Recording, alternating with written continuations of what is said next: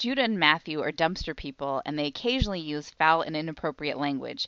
Listen at your own risk.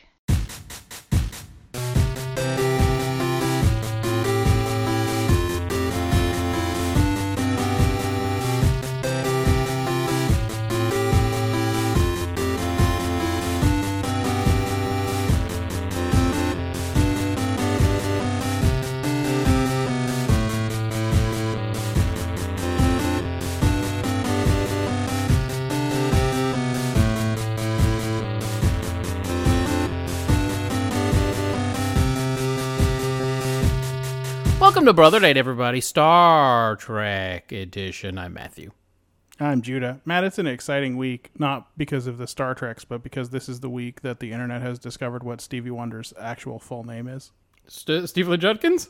Yeah, and they're kind of into the idea. Wait, no one knew that? I mean, everybody who read the liner notes for Music of My Mind knew it, but apparently not. Yeah, I feel like... Or Songs in the Key of Life. I think it was probably Songs in the Key of Life. That one had the most interesting liner notes, for sure. Yeah, that is the one where love plus love minus hate equals love energy. That's correct. Yeah, I feel like we've been bouncing that one over the net to each other for a long time, Steve Judkins. Yeah. So... Although... I heard someone on a podcast today pronounce it Stevland, and I just can't believe it's Stevland. How could it be? Well, you know what? It doesn't matter. Steveland doesn't make sense. It doesn't matter at all. Steveland doesn't make sense anyway, so it could be Stevland. It's a Star Trek week this week. The way we do these is whatever... I'm going to try to formulate it clearly. Yeah. Whichever show had the worst placing episode last week is the show we begin with, and then we continue in that fashion. And so on and so on. Top-wise. Ad infinitum. What that means, yes. Last week, the big loser was TOS with Paradise Syndrome. So this week, we watched And the Children Shall Lead.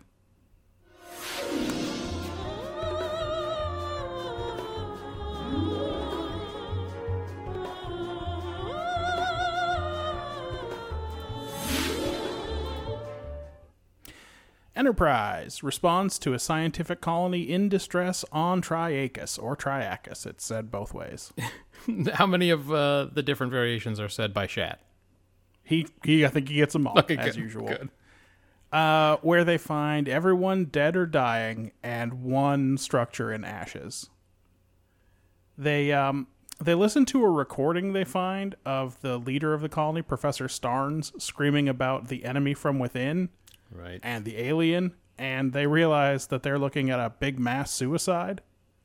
Yeah, I feel like at least one per week from one of the shows starts with a video or an audio clip they find from a ship full of dead people or an outpost full of dead people.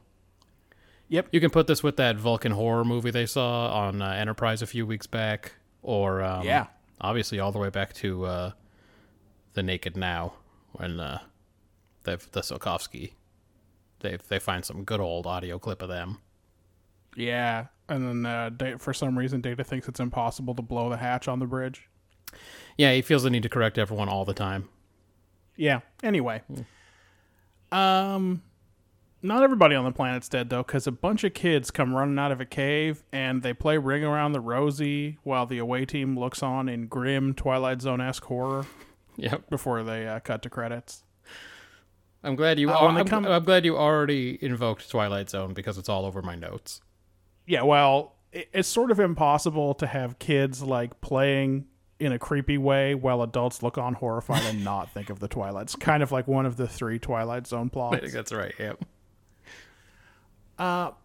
So they do a burial and they plant a flag, and the kids are just like, they don't care, and McCoy thinks, yeah, they're probably in shock. But Kirk needs to find out what happened here, so he sends the kids up to the ship with McCoy. And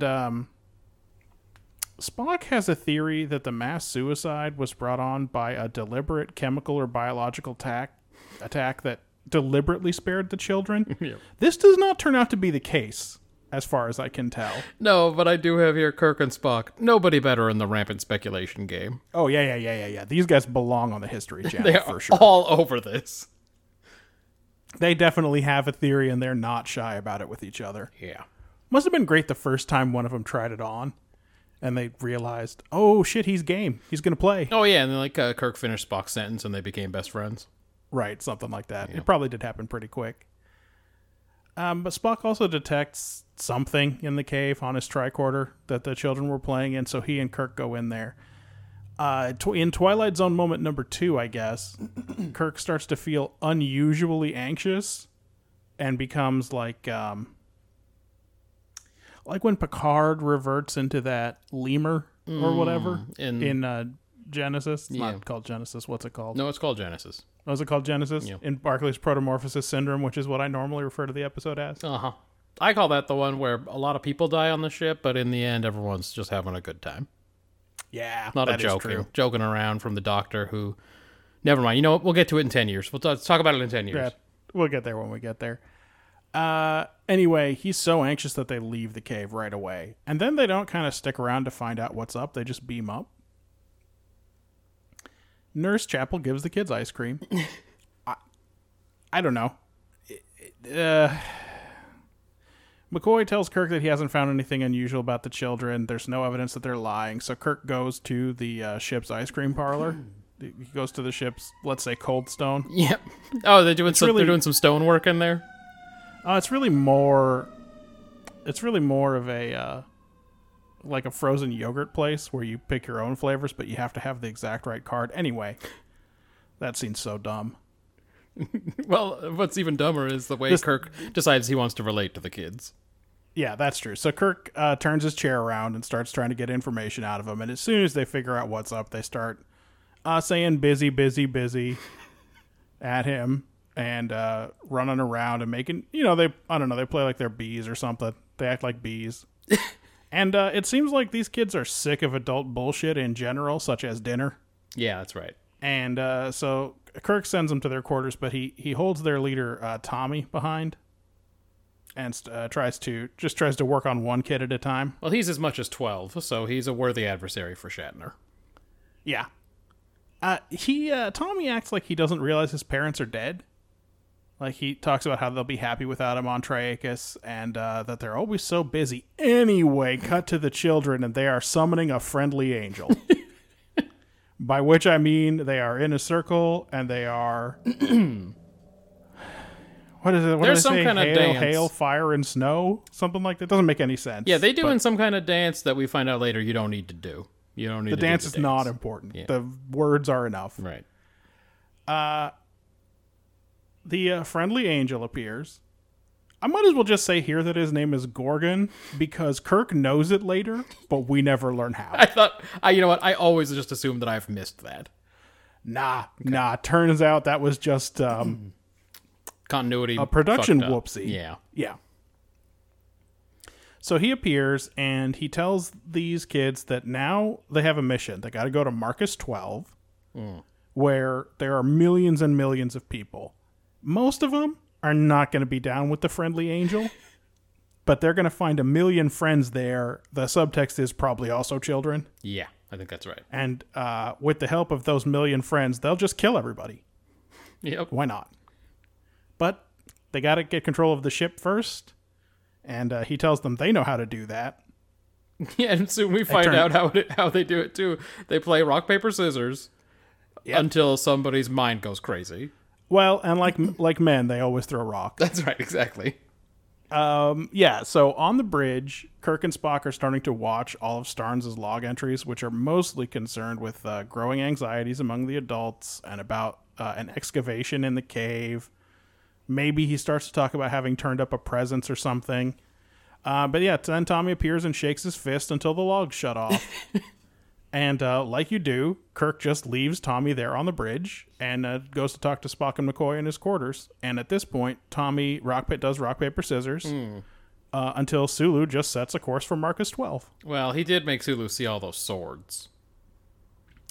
Sulu and Chekhov are charmed by him now.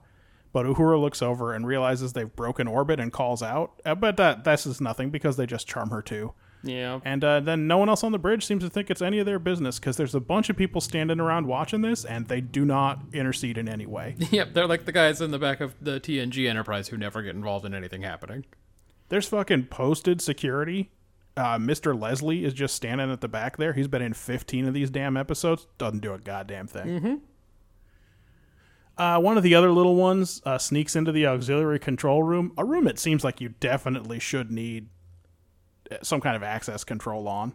Right. And charms a couple of engineers. And then when Scotty comes in, he sees that they've changed course and starts asking about it. And then he gets in a big dumb fist fight and loses, even though the kid is just there watching the whole time. Like, he could have charmed Scotty. They didn't need to fight. Yep. It's not a good episode, is what I'm doing. Yeah, I was going to say this one. I'm so glad you're doing the description on this one, because I had a real problem taking notes about anything that might matter.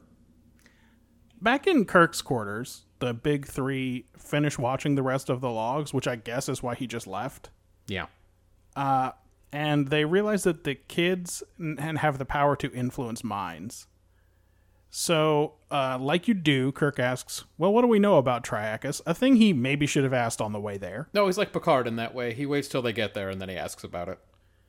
And Spock tells him that the planet Triacus was home to a marauding force that was eventually defeated by the people they were oppressing, and, according to legend, is waiting for a catalyst to loose it into the galaxy. Yep. Kirk and Spock go to the transporter room because they think they're still in orbit. So they go down there to beam down a relief party, and when they try to beam up the security detachment after that, nothing materializes, and Spock immediately realizes they're not in orbit, and they just beamed those two dudes into space. Yeah, they did. It's kind of the thing that you'd think the instruments would warn you about. You know now, how this was maybe... You know how in real life you can't, like, send an email without a subject line? It goes, are you sure? Are you sure you want to send it? Hey. It's really important, right? This email's probably pretty important, but I guess in the future you can beam entire people just into nothing, and that at no point does it go, hey, are you sure? Yeah, or maybe, you know what it probably is, Matt, is it probably warns them too often. So now they don't even pay attention, they just click it away. And they just have like fatigue, and they just hit accept every time. Yeah, I got it. What. Thank you. I understand. Thank you very much. Yes, I do want to beam them out there. Jesus Christ. Like I don't want to beam them down to this planet. There's no planet? Oh. Anyway, only about 30 seconds have passed, and we've got all kinds of modern medicine on board this ship, but Kirk and Spock just look at each other and shrug and do not even attempt to recover the other crew. They're gone. Also, at the end of the episode, they don't go back and get the guys who were on the planet. Just a heads up, they go right to Starbase 4. Oh, God. I feel like that's the kind of thing that got lost in all the mess of that episode. Like, in universe, and like a week later, they're going to be like, hey, I think they're still back there. Hey, there's still two guys. Oh my God, we left two dudes on Triacus. They probably ate those people to survive. They probably did. They probably dug them up, cooked them, and ate them. They said, well, I know where the bodies are buried. I know where there's meat. Oh. So, Kirk calls up to Sulu. Sulu tells him they're still in orbit. He rushes to the bridge. Gets to see the end of the summoning ceremony, and the angel appears again. Yeah. I guess the kids are summoning them because after Kirk called, they knew they were discovered or something. Sure. And at this point, the angel tells them that even though they are discovered, the children can call upon the fear within the Enterprise crew to control them. Hell yes. Sulu sees a lot of knives in space. So many of those space swords that he's always been so afraid of. Circle of knives in front of the ship. His greatest fear. Uhuru sees herself as old and diseased. Oh, what a surprise. Yeah. And now all of the words that she says are, I see my death. It's a long, slow, painful death, right. But so maybe... I definitely got the feeling she was looking at her old-ass face, though. Maybe it's not just her fear of aging and becoming ugly, which is a well-established character trait at this point. That's the problem. It is well-established. Rearing its head. Yeah. Even Spock is under the sway of the children a little bit, but he somehow focuses up just in time for the big party piece here, which is Scaredy Kirk. Mm-hmm. I don't even know if the kids did this to Kirk or if this is Kirk's natural panic at nobody on the bridge obeying his orders, but his big fear apparently is losing control of the ship. Yeah. And he goes full Shat. It's a real Shat performance for sure. He goes full, I mean... This is, when they say chewing the scenery, maybe that originates from something where someone did choose scenery. If not, it's from this scene. Yeah. If it began its life as metaphor, it's from this scene. So far in season 3, we've been getting a lot of really wild Shatner, and I'm happy about it. I'm here for it. I mean, yeah, me too. Spock helps him get it together during a long turbo lift ride, and they go to auxiliary control. But Scotty is enthralled now also, and for the first time in history, Kirk and Spock together can't win a fight. Yep. They get thrown out of auxiliary control. Spock seems to want the children killed now. Oh, well, that tracks with Spock, actually. This is basically Spock's thing. Well, logically, it's murder time. That's right. But Kirk's like, oh, but they're children. They've been deceived, etc., etc. I don't know why he thinks that. Oh, that's because that's what McCoy, throughout this entire episode, is only worried about the kids being in shock. I don't think he has one line about what's happening on Enterprise. It's possible that nobody tells him. It's true. He comes back in the end and he goes, they're crying. I'm glad to see it. Great. The kids are going to be all right. He never saw the friendly angel. He just heard the reports, and when Spock talked about a catalyst losing an evil power on the galaxy, he's like, according to legend. And then he left, so maybe he never knew. Right, no one told him. This show... He's probably going to have to be the one that asks about those two dudes, like when they miss a physical or something. Exactly. This show, like Enterprise, is a 3-man show, but they don't always need 3. No, it's true. Sometimes they leave McCoy out, just like on Enterprise. Sometimes they leave Trip out. Chekhov shows up to arrest Kirk and Spock with Tommy backing him up, but they this time they do win their fight, even though these guys are armed. They fight him right off, and with no one else around to control. Oh, Kirk has asserted, by the way, that his fear will never come back, and I guess that's true. He figured it out. Tommy seems to think so anyway. He doesn't even really attempt it. So he just runs away, and Kirk finds him up on the bridge, sitting in his chair, which is kind of a baller move, considering you just ran from the man. Yep. And now you're not even going to hide. He asks Tommy why their friend is afraid of them, why he won't show his face. Yeah. And then he has Spock play back the chant that summoned him. I didn't know Spock had recorded that, or maybe the bridge is always recording. I don't know. Wild if true, because there's a lot of evidence against Kirk if that's the case. That's right. Yeah, they're going to have some problems in the editing bay with that one. Anyway, the playback works. The rest of the kids come to the bridge. I guess they figure out something's up. The angel appears, but he's all distorted and green. Kirk calls him Gorgon at this moment, right. And no one remarks on that at all. And then Kirk, I don't know how he's worked this out. Did he talk to McCoy? Did he talk to Spock? He has Spock just play home videos from Triacus on the monitors, which Spock has. Sure.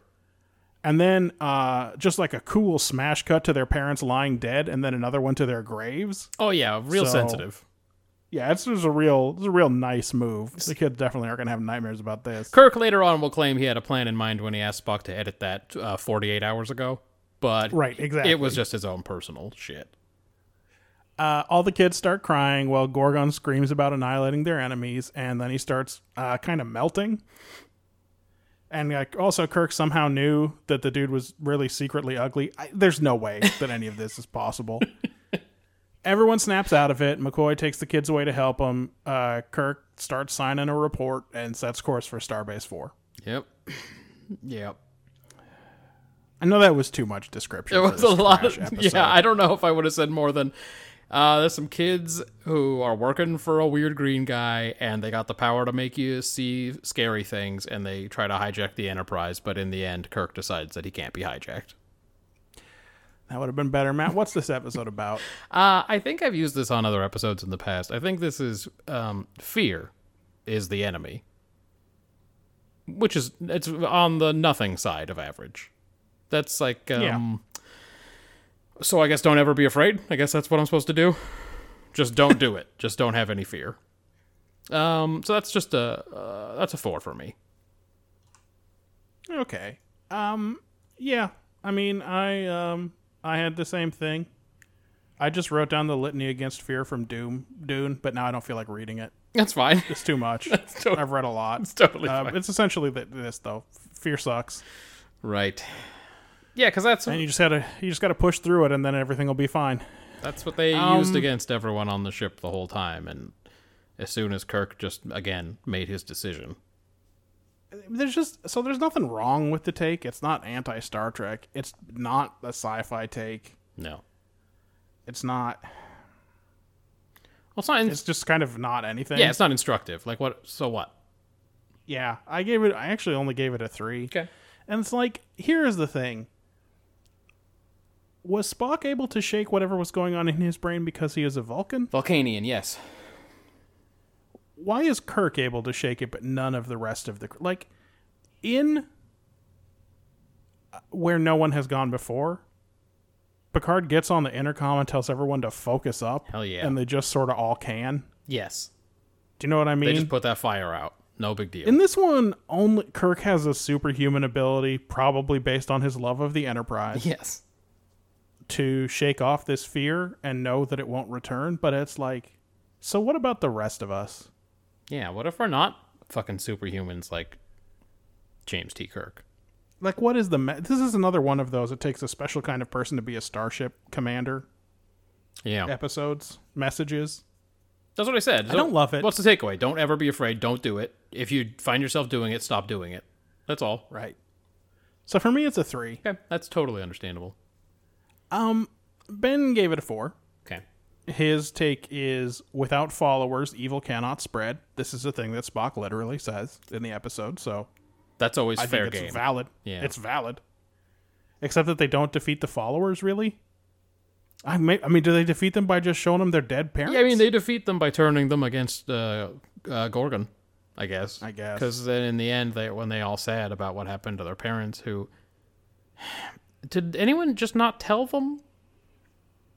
Because like you said in the beginning of the episode, it seems like what's-his-name doesn't necessarily know the parents are dead. And then they show him all these videos. Couldn't they have just told them, hey, you guys killed your parents? They went to the funeral, is the thing. This is what I'm saying. I'm so confused by this. Because once they see it on that home video, I know it was brilliantly edited. Great soundtrack. But, like, suddenly they are not with this dude anymore. Did everybody live in that one hut? Were there other huts off screen? God, I fucking hope so. Because in that... It was like one room and there were 6 families there or something. Yeah, in that home video, it looked like there were a fucking ton of people there. Be aggravating. Yeah, but they were just all throwing a ball around in front of that one hut. It's true. I don't get it. Lazy. They didn't even do a matte painting that showed other huts. That's all I'm saying. Yeah, no, it was absolutely the Hell soundstage, the Planet Hell soundstage that they use for everything. As soon as they beamed down in the first scene, I was like, oh, I know that soundstage. That's the one soundstage. Swinging around, he gave it a 3 on execution. Creepy kids, mind-controlled deity. Unclear what the aliens' motivations are other than control, I guess. And then it's unclear what the mechanic is that makes people kill themselves. Is it just fear? Seems like it was more than that. Like they were suggestible. Is the angel dude supposed to be a ghost? Yeah, who knows? He's Gorgon. It's tough. I actually think Ben was generous. I only gave it 1 point for execution. Mm-hmm. This is an episode that's missing like 8 scenes where Kirk learns information. Oh, but thank God we didn't get those, because I don't need more. Where did he get Gorgon's name? How does he know this isn't his real appearance? If he picked that appearance, why did he pick televangelist who definitely touches children? Why is Kirk so certain that his fear is now master can never return? Did they record everything on the bridge, or did Spock tell him, I recorded that summoning circle earlier? This is a real dumpster fire of an episode. Yeah, it seems weird that they would pick a story that they need a movie-length episode to tell. Doesn't it? And that this is the story. The movie-length episode about the creepy kids who follow the green monster. I think, like, often, I don't know why, but I feel like this happens in Deep Space Nine more than in most of them, where I'm like, they should have left some of this on the cutting room floor because there was more interesting stuff in the A-plot to get to. Clearly, they packed this one to the fucking gills. Yeah, because like you said... Like, the only thing you could cut is the ice cream bit, but, like... Right. What does that get you, a minute?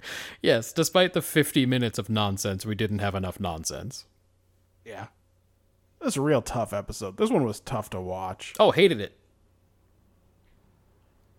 I agreed entirely. It was a 1 for me as well on execution.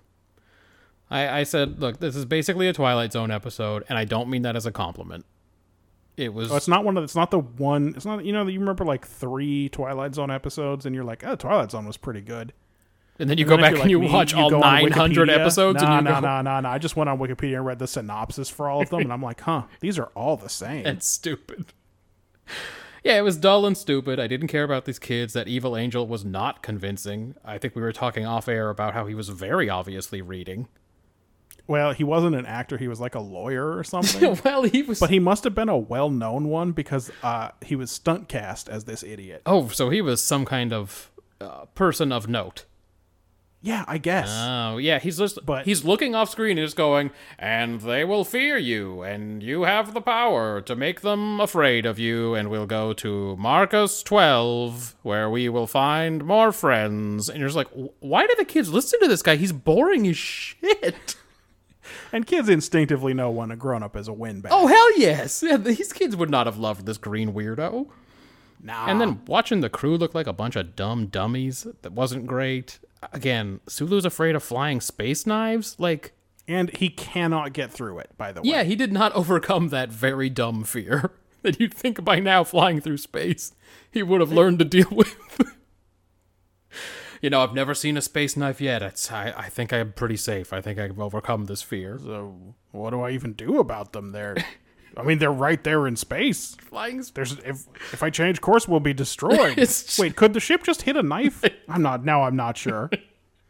I couldn't believe that was what they put for him. They couldn't come up with anything even slightly psychologically interesting. No. Anyway, like I said, I wasn't even motivated to take good notes. It was a real challenge to take notes. So, yeah, 1 for me as well. Well, did you take any on world building? Ben's just a 2 on this one. I had a 1. I guess I could see a 2. I erred on 1. Scientific colony on Triakis. Sialodin for suiciding. That's the medication they took in the beginning. This weird clown guy reading off a script is some kind of bad angel or monster? Triakis was the seat of a band of marauders sometime in the past. Do the security officers on Enterprise tuck in their shirts? Because, I didn't remember seeing that in TOS until those 2 dopes that got beamed into space clearly had their tunics tucked into their pants. Was it so they could be wearing a phaser belt? That might be why. Because I never ever see Kirk or Spock or any of the others tucking theirs in. Well, the normal TOS phaser belt is just a piece of black cloth. Right. That they, I don't know if they tie it around their waist or what, but they don't thread it through any belt loops. It was pretty clear these guys were totally tucked in. Well, their job that day was to stand there for long enough for them to do the transporter effect and then just to be dead. Dead forever. And then again, dead and unmourned. You can beam somebody down somewhere without even knowing where you are. Why can they even do that? And then Starbase 4. So what I saw was not a lot of effort and not a lot of things I found value in. I'm on Ben's side this time. I gave it as much as a 2. Okay. So the United Federation of Planets flag makes an appearance here. It's not a good one. Oh, right. Okay. Transporters have no safeguards. People constantly monitor the bridge in auxiliary control. So it's not just a place for if you need to take control. There are people whose job it is to monitor it. Is that why there's always someone who's already monitoring what's going on the bridge? I guess so, yeah. Is that why the doctor on Voyager is always just monitoring the bridge? Yeah, I guess he's auxiliary control. Yeah. It's fine. His personality can take new tasks and new... Oh, yeah. Components. We got to learn a lot about this dude this week. Also, all that stuff about the Marauders. Mm-hmm. And then let's talk about the ice cream machine for a minute. Because I glanced... We just went over it briefly, but there is a room on this ship. I'm not sure we've ever seen it before. The ice cream annex. It's got 3 slots in the wall, which can make ice cream. And Chapel has got a bunch of little cards, like the kind Spock would use for computer things, and they're painted different colors. Okay. And she tells the children that they can have any flavor they can imagine. Whoa. And they all imagine flavors that she is holding. That's very helpful. Including at the end when the one kid wants pistachio and chocolate, and she hands him a green card with a brown stripe on it, and then he says, and peach, and she hands him another card, which is green and brown and pink. Whoa. None of these kids would have suspected a thing about Groppler Zorn. Is all I'm saying. Well, if you had peach ice cream, it's not a big deal. Oh, also, she had the exact right number of cards to do this stunt. Props was not making one extra card. Well, maybe we'll find out in 3 or 4 episodes that Nurse Chapel actually has been enslaving one of those monsters and using it to give probably Spock anything that he desires. Yeah, that would make sense. Especially as I was getting Plomeek soup all the time. That's why she's always so disappointed because his cares are so bland. I could already get him that. We already have Plomeek soup. Why am I even torturing a creature? It hates me. What is this all for? Am I the bad guy? I can see how it looks at me. It hates me. So I'm a 2 on world building. Okay. I don't feel like we'll ever see the replicators work that, or whatever, the food slots work that way again. No, I wonder if we'll see the ice cream annex ever again. It's a very good question. I mean, we only got a certain number of episodes left here. We're running out of time. Ben is a 2 on characterization. Okay. And he mainly wants to know about all of these fears. And mainly whether Sulu is afraid of daggers. I don't understand it. Which is a wild thing for a swashbuckler at heart to be afraid of, by the way. Yeah, did he have to learn how to tame the sword to beat the sword? I guess that must be. Is that why he's a swashbuckler? I gave it as many as 3. Okay. What Kirk fears most is losing command. Uhura fears a drawn-out, painful death. Spock is a low self-esteem boy who fears being a nuisance. Yeah. He doesn't want to bother Starfleet. That's right. And Sulu's afraid of space knives. McCoy has some point to make about these kids, but he can never fucking get it out. I have no idea what he was trying to say about grief. I thought we were, like a hero worship or whatever. Oh, you thought that's where we were going to go? Yeah. Then he disappeared from the show. What's the... God damn it. What's the Marla Astor one? Suddenly Human. No. The Lost. The Bonding. Yeah. The Bonding. All the episodes. I thought that was gonna be that, but again, McCoy just fucks off for the whole second half of the episode. So whatever his point was to make about these kids, he never gets it out. What are you on characterization? I was in agreement with you. It's a 3. Kirk and Spock, nobody better in the rampant speculation game. They think they've deduced this alien plot almost immediately. The imagined alien plot that Spock has, that someone made these people kill themselves, either by chemical or other means. I hated watching Kirk talk to these kids. He's not good at it. His ice cream talk was horrible. If I were a kid, I would have spit on him. Like that little girl? Like that little girl did. In Miri? Yep. I would have hocked a fat loogie right in his fucking face. It was horrible. That was amazing. Again, the same note. Sulu is scared of some cartoon swords. More Uhura being fucked up about getting old. Scotty's fears are that the ship systems will get all out of whack. Yeah. He did not like the idea that they were going to mess with the ship systems that he had fine-tuned so well. He doesn't appear to have any subordinates. He might have to fix everything that goes wrong on this ship. Oh, engineering on TOS is like sickbay in TNG. Yeah. It's like every once in a while they write in that he has some people working under him, but most of the time it's just a big empty room. Yeah, that's basically what it is. It's just him and those Perspex clubs. Like, there are aspects of this episode that you could enjoy, ironically, but not anywhere near enough. So, I couldn't even really enjoy the characterization. Yeah, just a 3 for me. Yeah. Ben's got a couple of quick hitters. Okay. He loves how all the colonists have mostly single color clothes on for easy identification. Right. The angel is ugly because he's evil. Right. What about you? You must have some. Kirk continues to know everyone on every planet everywhere. Oh, it did definitely seem like he knew this Starnes guy. Yep, he brings it up that he knew him well.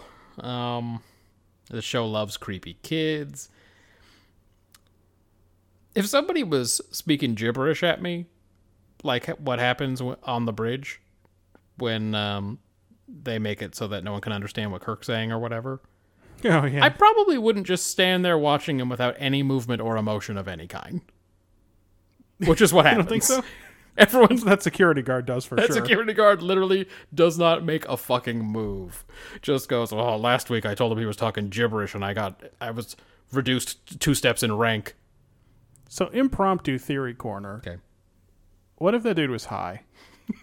What if he thinks he's was tripping. trying to get through his whole fucking shift high, and all of a sudden Kirk is doing gibberish talk at him, and earlier he thought he saw knives on the view screen or something. So he's just trying not to let anyone He's know. just like, oh God, what did I don't even, at this point, I'm not even sure what I took. What did I eat? I just feel like maybe like a nod or like a yes, sir. Something to get you through it would be better. Again, a lot of wild chat so far this season. Last week it was I Am Kirok. This week's it's the whole wild show that he makes about losing command of Enterprise. If they could have afforded for him to tear his uniform, he would have. Oh, for sure. It was, He went to do it, and they were like, no. we're almost out of those. It's going to be nothing but your casual green tunic after this. A lot of math being done about gentleness canceling out strength and shit in this episode. That's some Stevie Wonder nonsense. Sorry. Kind of. Stevland. That's some Stevland nonsense. And again, who cut that snuff film together? Because what's going on with that? What about you? First, I have a question for you. Did Marjan ask you if that kid was a Howard? She did not view this episode with me. Okay. She definitely would have asked as soon as she seen that taller kid. Good. That's some kind of Howard? They took the time to make up all of these fancy stone grave markers, Yeah. but not to dig holes, huh? Because those guys definitely just have dirt mounds over them. That's right. Where'd they get that dirt from? They must have dug a hole somewhere. I mean, they dug a hole, but they didn't dig it 6 feet deep. No. Well, good, because those guys are going to have to eat them, so it'll be easy to get to them. I guess Chapel's a fucking mind reader. She had that. Oh, this is what the kid ordered: chocolate wobble and pistachio. And also she had the other one that had peach right there. That's some Groppler Zorn shit. Mm-hmm. Okay, good. I did make that comment. I love this angry kid who says parents like stupid things. That's right. Well, he's not pretty wrong. It's a pretty good line. Then he goes off to engineering or auxiliary control. Yeah. Yeah. Yeah. Well, when you read the Yeah, descriptions. I covered it. Yeah. I covered it during my description. I give best actor to Spock, I guess, and worst actor to pick a kid. The kids were all terrible. That's true. I would have given worst actor to Green Monster, Gorgon. On account of not even trying to act. And we'll have friends there. It says 1 million on the page. We'll have 1 million friends. 1 million friends. Can that be right? That seems like a lot. Is this what kind of show? What is this? You'll have 1 million new friends on Marcus 12. And Where is that? Is that outside of LA? Is you've got that a neighborhood or a city? you know how to do it. You've got the power. It says here you've got it. As you believe, so shall you do, so shall you do. As you believe, so shall you do. Yeah, you should have taken some clips of that guy. That guy was wild. Yeah, I should have. I mean, I still can for the future, but Yeah, but who wants to go back won't. into that We episode? both know I will not. Yeah, don't do that. I don't. Here's the thing: if I go back, then Netflix is gonna not remember where I am in the series. Yeah, that's right. Yeah, I don't want... I want for you to not have to go back into that. Well, that's what I want for me too. Matthew, in fourth place last week was Voyager. So now the competition is on to see who can finish last this week? That's right. Okay. This week we watched Darkling. Ear infection, I feel betrayed. You used to come visit a lot, plus you stayed. Now it's like, I don't know you, call you Jekyll and Hyde. My ears safe and warm, yet you wander outside. Where'd you sleep last night? Should I guess? Doesn't hurt when I burp, I'm without your distress. How'd you do me like this? That's it, we're not together. How's it my fault for taking up with eardrop forever?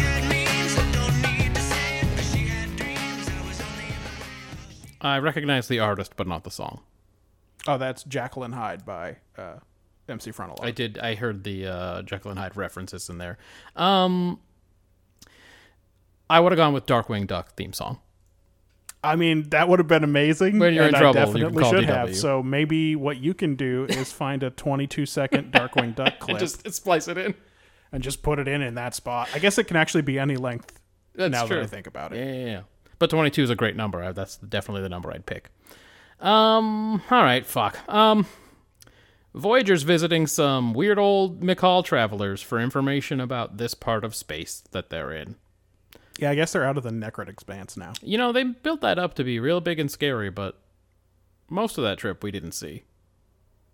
You know, we had like an episode or two where they were sort of tangentially talking about things in it, but now they're out of it. You know, it's okay. We're still in the other expanse in the other show. How many expanses do we need? The Delphic. Yeah, the pelvic expanse. Janeway's story time with one traveler is interrupted when Kes walks up with another, Zahir, who seems to genuinely want to help Voyager in exchange for some supplies. Back in the sex holodeck resort, the Doctor makes friends with Gandhi and Lord Byron because he wants to improve his bedside manner. Or something. He gets mad jealous when Kes comes in and talks about Zahir, her new friend. Credits. Now the Doctor molests the shit out of B'Elanna Torres. I mean, really, way too much. A lot of touching and saying weird shit and growling. He definitely would lose his license. Well, I mean, that's not true. We all know what would really happen is no one would believe her. Yes, that's and right. 800 complaints later, That's right. he would lose his license, and we'd just have a big gymnastics thing. That's exactly right. We'd have the space... what was that guy's name? Just not Nasir. I don't know. I don't remember. Nasser. It was just a real creep. Yeah. Anyway, we were told that she has a really hot temper, but she plays it super cool. And she promises even to help him with his dumb project, because it's apparently not going that well. Kes and Zahir make out in front of a shiny rock, and a cloaked figure watches ominously. Everyone gets mad at Kes for having a boyfriend, and she ends up talking to Janeway about maybe possibly leaving the ship to have some life experiences, because she's 3 now or whatever. She does say. Not to Janeway, but to someone else. I'm 3. I'm 3, and I'm in attracted love. to someone, that's my business. That's right. She interrupts Tuvok and her new beau, Zahir, basically bartering Kes's future away without her. And she tells Zahir she can't hang out tonight because of work. Zahir goes for a walk, and that cloaked figure from before ambushes him and pushes him off a cliff. Surprise to no one, it's Schmullis. Yep.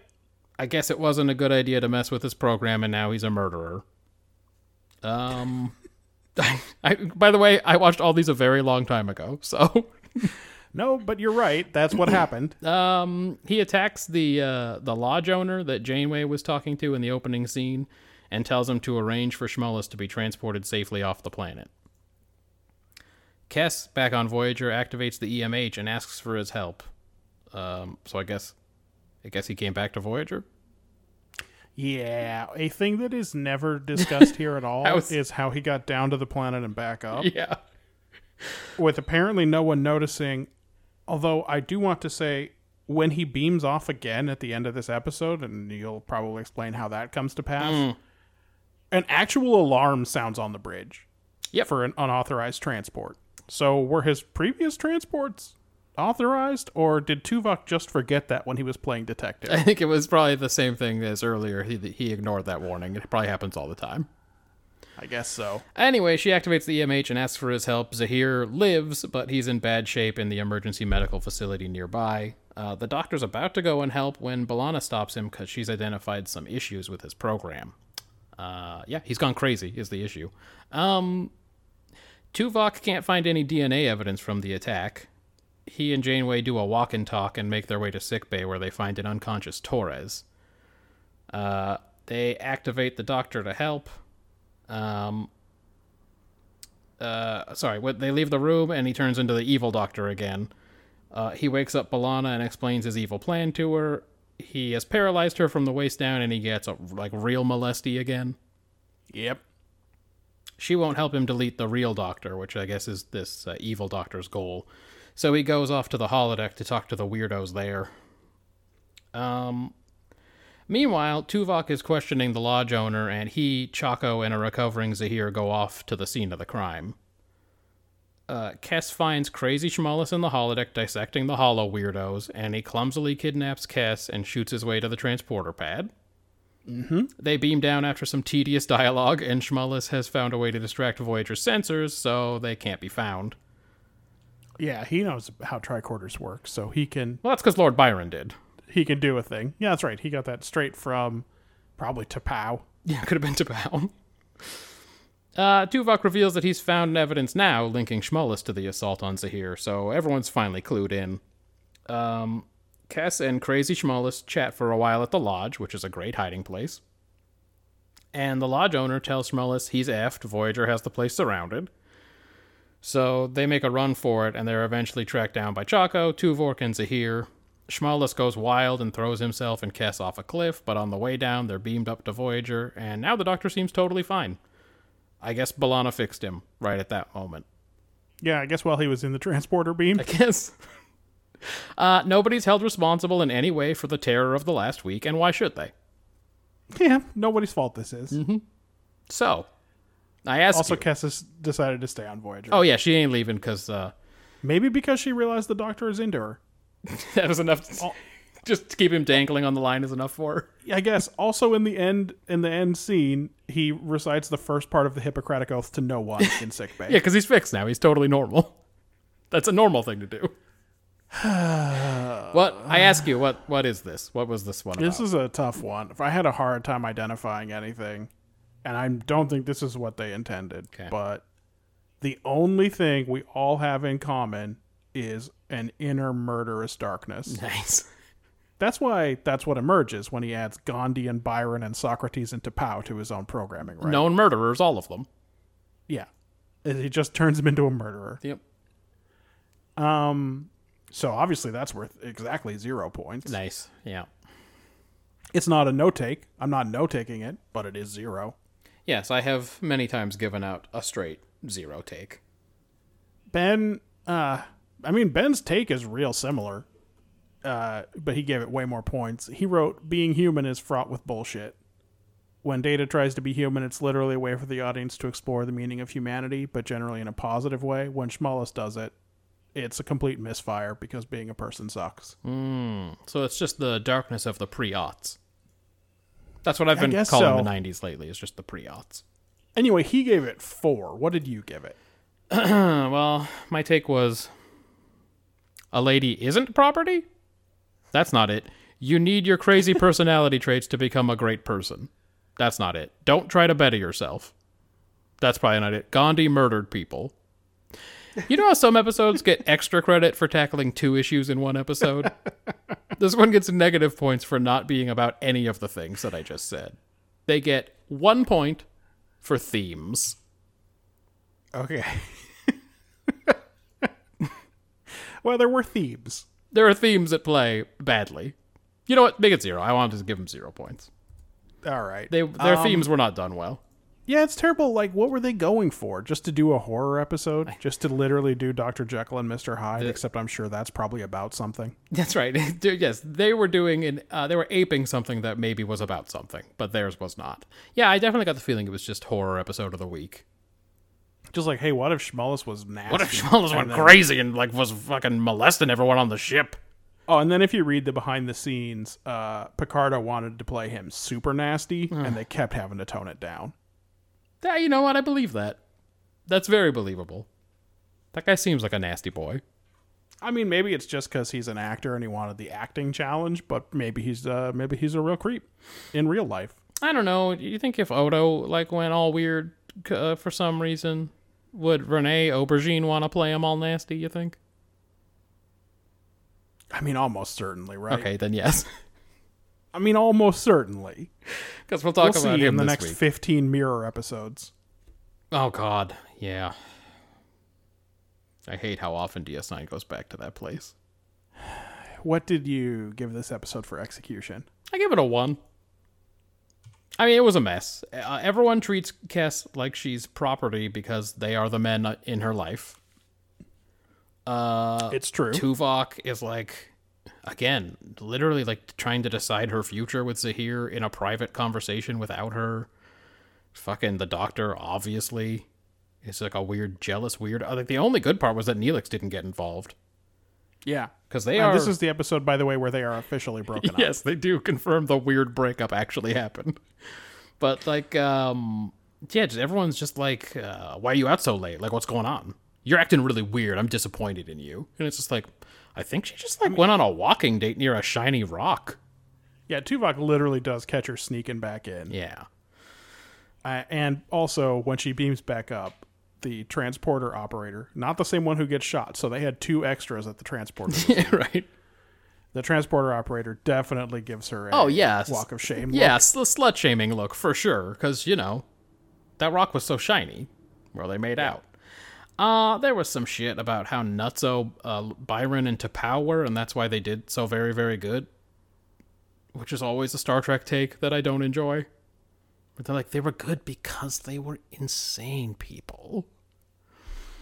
The doctor going... I mean, like, mirror, it's specifically about making command decisions. Mm-hmm. Oh, yeah, you need your murder rapist. Right. And even there, it kind of doesn't ring true. But it's especially crazy with this shit. Yeah. Oh, look, you can't be a good poet if you're not, murder crazy. If you don't have terrible death lust. How can you possibly make words good? See, I don't have it in me. The doctor going crazy because of how the computer parsed some shit again. Never great. Right? He said, make me, I want to be more like Gandhi and Lord Byron, and it made him the worst murderer and a pervo. Yep. I mean, I think this time it wasn't literally a verbal command, but still. Yeah, and a wild lack of consequences for anything that happened throughout this episode. At the end, they just go on about their business. The attempted murder, no big deal. All the fucking trouble that was caused on this planet in this area, no big deal. So that's pretty standard for Voyager. I mean, Janeway should lock up his remote projector, right? Yeah, he should lose some privileges, and also B'Elanna should be told to stop meddling. I mean, really, this is not her area of expertise, and she should have stayed her responsibility was to report that he's trying to do this. After that horse shit with that Cardassian torpedo, she should stay out of AI. That's right. She's not good at it turns out. And some real creepy molestation and ogling scenes from Schmollis. It's just there was a lot in here that was all negative. It's a 1 for me.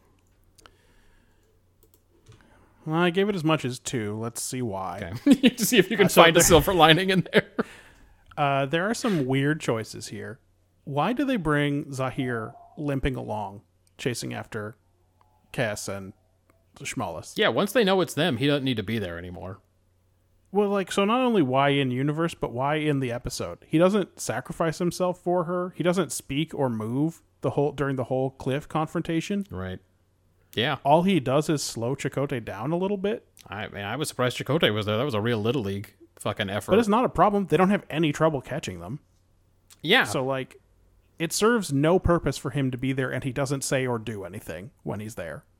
Agreed. Yes. So that's a weird, bad filmmaking choice. Why is Tuvok investigating this attack? I don't know. I'm not aware. As far as anyone knows, one McCall traveler attacked another, and now Tuvok's leading the investigation. Because Kes' dad. You know why. I guess Kes so. got her dad on the case, just like she was going to get her weird, jealous doctor in on the case. Why does Kes stay at the end? She doesn't say. Yep. This episode could have been about that, but it wasn't. Why does Schmollis do part of the Hippocratic Oath right at the end? Is he promising that he's not going to harm Kes now that his feelings about her are a little more in the open? I don't know.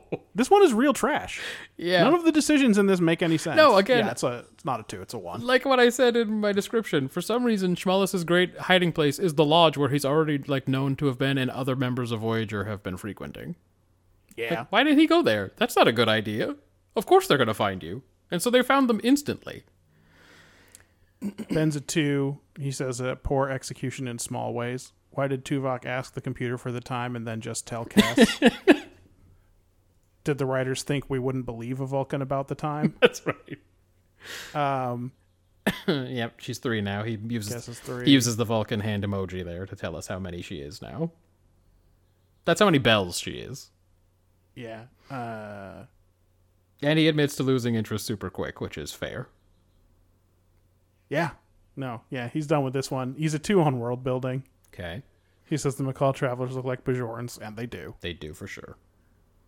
Yeah, the sex resort again, but with also with that great scene where Isaac Newton plays poker with Stephen Hawking. Uh-huh. Yeah, this one sucks. Yeah, don't worry about it. World building Yeah. is what we're specifically talking about, though, right now, and I'm a 1. Okay. Engineering is usually low on voranium. I think she said voranium. I think it's beryllium. Well, we'll see. Okay. A lot of half ideas in this episode about how AI routines work. Right. But they're never explored fully, and they're definitely not a menace, and I don't expect we'll ever see them again. Okay. And the possible threat of the Takal Protectorate or something up ahead. Yes, I had that too. If this were Enterprise, that would mean something, but I think in Voyager it probably doesn't. Those guys were called the Tarkin. It's just a 1. Yeah. Like, what do we learn about the universe from this? Nothing. It's not much. Yeah, I had the McCall travelers. Time for some beryllium mining. Can't they put Kes and Neelix in uniform? I mean, they put all those Maquis in uniform. Oh, that's a good point. Why don't they get uniforms? Like, the Maquis aren't in Starfleet until they just adopted them into it. That seems really weird to keep them separate. I'd be pissed if I were Neelix. For all the fucking dinosaur caves I've been into and shit. Can't give me a fucking uniform? Instead we get ugly sweater Neelix and jumpsuit of the week Kes. You know, with the Maquis, they're all having to make that face of the enemy choice, whether they prefer the rank of prisoner to that of... whatever their rank is. I literally don't remember what happens in that episode now. Or even if that's from that. I think it is. Major? Yeah, probably. Isn't she Major Recall? She's a major. I don't remember. But she must be threatening someone else. Oh, well then, Commander. So, yeah, something I don't know. A powerful race called the Tarkin, who steal ships and forcefully resettle the crew. They necessitate a long detour in the future. Who, fucking coin toss, whether we see those guys. Who knows? As always, the holodeck is too easy to fuck up. This time, it made crazy people, and then he incorporated them into his program, and he went crazy. Yep. Janeway took a Klingon physiology class at the Academy for some reason. Schmallis knows how to fool the transporter and sensors. Residual holographic signatures can be found, if you know what you're looking for. Well, there's not a lot there. I had it as a 2. She probably took the Klingon physiology class because she was at the Academy right around the time that the Klingons were joining the Federation. Oh. And it was like how I took that Russian class in 6th grade. Right after the breakup of the Soviet Union. That came in handy. Yeah, I've used it a lot. I definitely don't remember how any of the letters of the Cyrillic alphabet are pronounced, and that's as far as I got anyway. Yeah. Yeah, I'm going to stay at a 2 for work done, but there's certainly not a lot of important stuff in there. Well, characterization. Ben's a 1 on characterization. Very fair. Yeah, Kes has been going off her rocker, and it's clear. The acting is just weird. I think he means the actress. She's not normal. The Doctor is super not normal, and no one else is in it. Yeah, I mean, that's fair. Kes has a new jumpsuit. An actual on-screen mention of her weird breakup with Neelix. Kes is 3 and in love. The Doctor is jealous of Zahir. He also takes a real Commander Data approach to being more human. Just being like, Gandhi was cool, I'll be Gandhi now. Yep. Hard to know what else we can consider from him in this episode since he goes crazy almost from the get-go. I mean, at least Data mostly limits that to the violin. That's right. That guy played the violin like this. Now I do.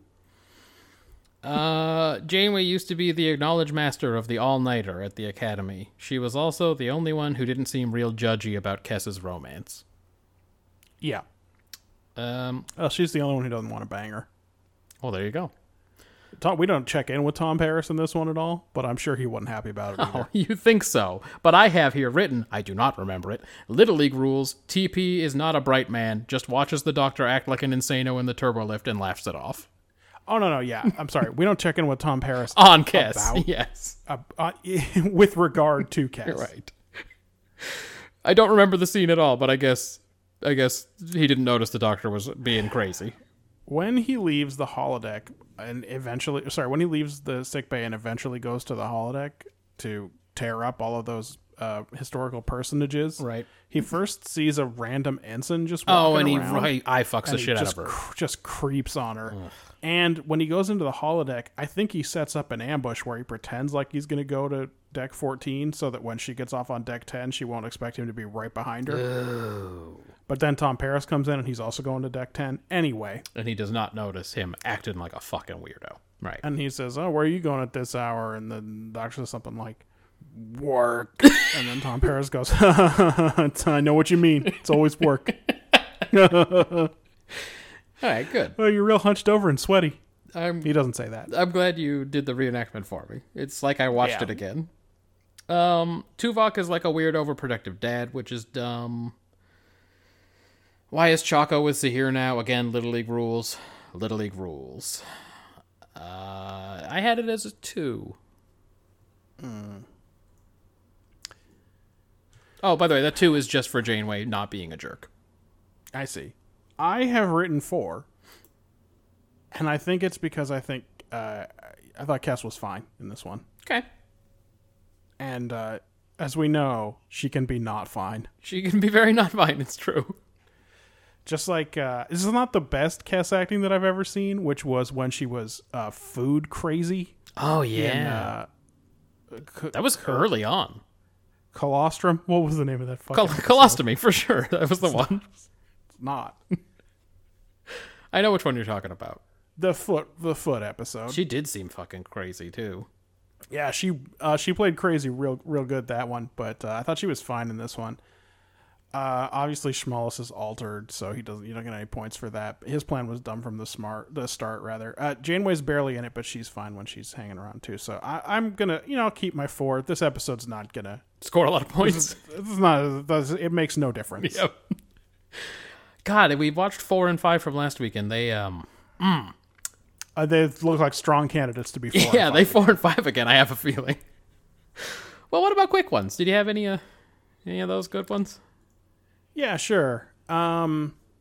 Somebody, Matthew, wrote, Gandhi and Lord Byron are debating sex in the holodeck, and then thought, this'll be great. That's right. I'm keeping it. For sure, after they wrote that, they thought, yeah.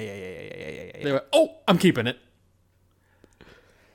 I'm not sure I'd let B'Elanna tinker with my program.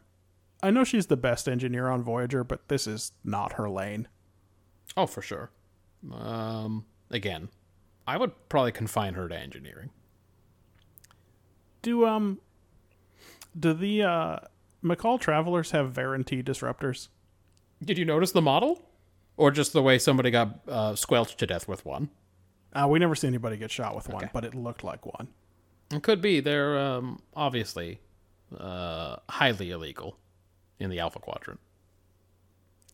Tuvok is unsure about taking a course slightly away from the direct line to Federation space, but it's cool to hang out with these space weirdos for at least a week. Yeah, nothing about the mission and the way they've planned it ever makes any fucking sense. I mean, the guy's like, well, you're going to want to go here to stay away from the Takal, security forces. And Tuvok's like, that is at least a month off of the direct course to, and I'm like, dog, you've been hanging out at this outpost for some time. This is what I'm saying. It's a very inconsistent approach. Remember that one where they aggressively violated that other alien's territory to get across that narrow passage? But then, like you said, they'll have fucking time jumps where they're hanging out at planets. And you're like, what the fuck is the mission? Are you going home or are you not? Kes goes to Janeway and asks for her sabbatical, and Janeway's like, "Oh, we're gonna be here for like 3 more days. You have time to think What about are they it. even doing? Don't make up your mind right now." How's the beryllium mining going? Are we going to hear about that? Is that what Vorik is up to? Like, who's I know we doing got it? their lungs stolen this week, so we didn't hear about it. But yeah, maybe that's where Vorik is. He ain't been around. He ain't been around this week. It's true. He's laying real low after what happened last time. Probably pretty embarrassing. You know how embarrassed he was every time the doctor tried to ask him about sex? He's that embarrassed still. Yeah. So the bridge has an alarm for unscheduled transports, but not one for phaser fire in the transporter room, because Harry Kim knows right away when Schmollis beams down with Kes, but not when he ices the transporter operator. Yep. And then Kes says something at the end that seems to suggest that she knows the doctor's into her, and then she announces that she's staying. Is that why? That would be very bad and dumb, right? Well, I know because of real world things, we're not going to have to worry about it for very long. Oh, I see. But yes, whatever the intention was, it doesn't seem great. I gave Best Actor to Knowing Look, Lady Transporter Chief, Yep. and Worst Actor to Pervert Schmullis. Yeah, that's extremely deserved. To be fair to this horny adventurer, Zahir, she probably had not told him already that she's only 3. No. I think that was something she was going to wait to tell him about. I mean, how would you handle this hypothetical scenario, Matt? She's like, hey, I'm only 3. And then you go, I'm sorry, what?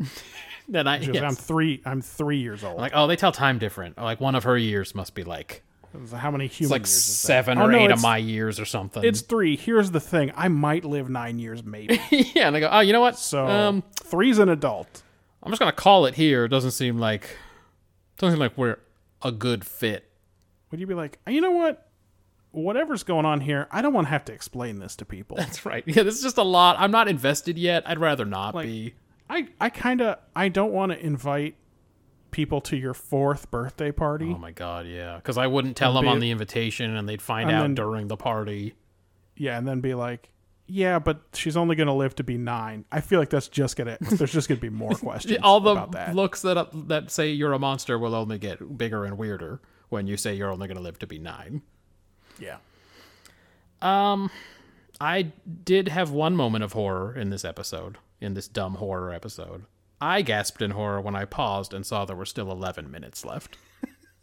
I couldn't fucking believe that could be true.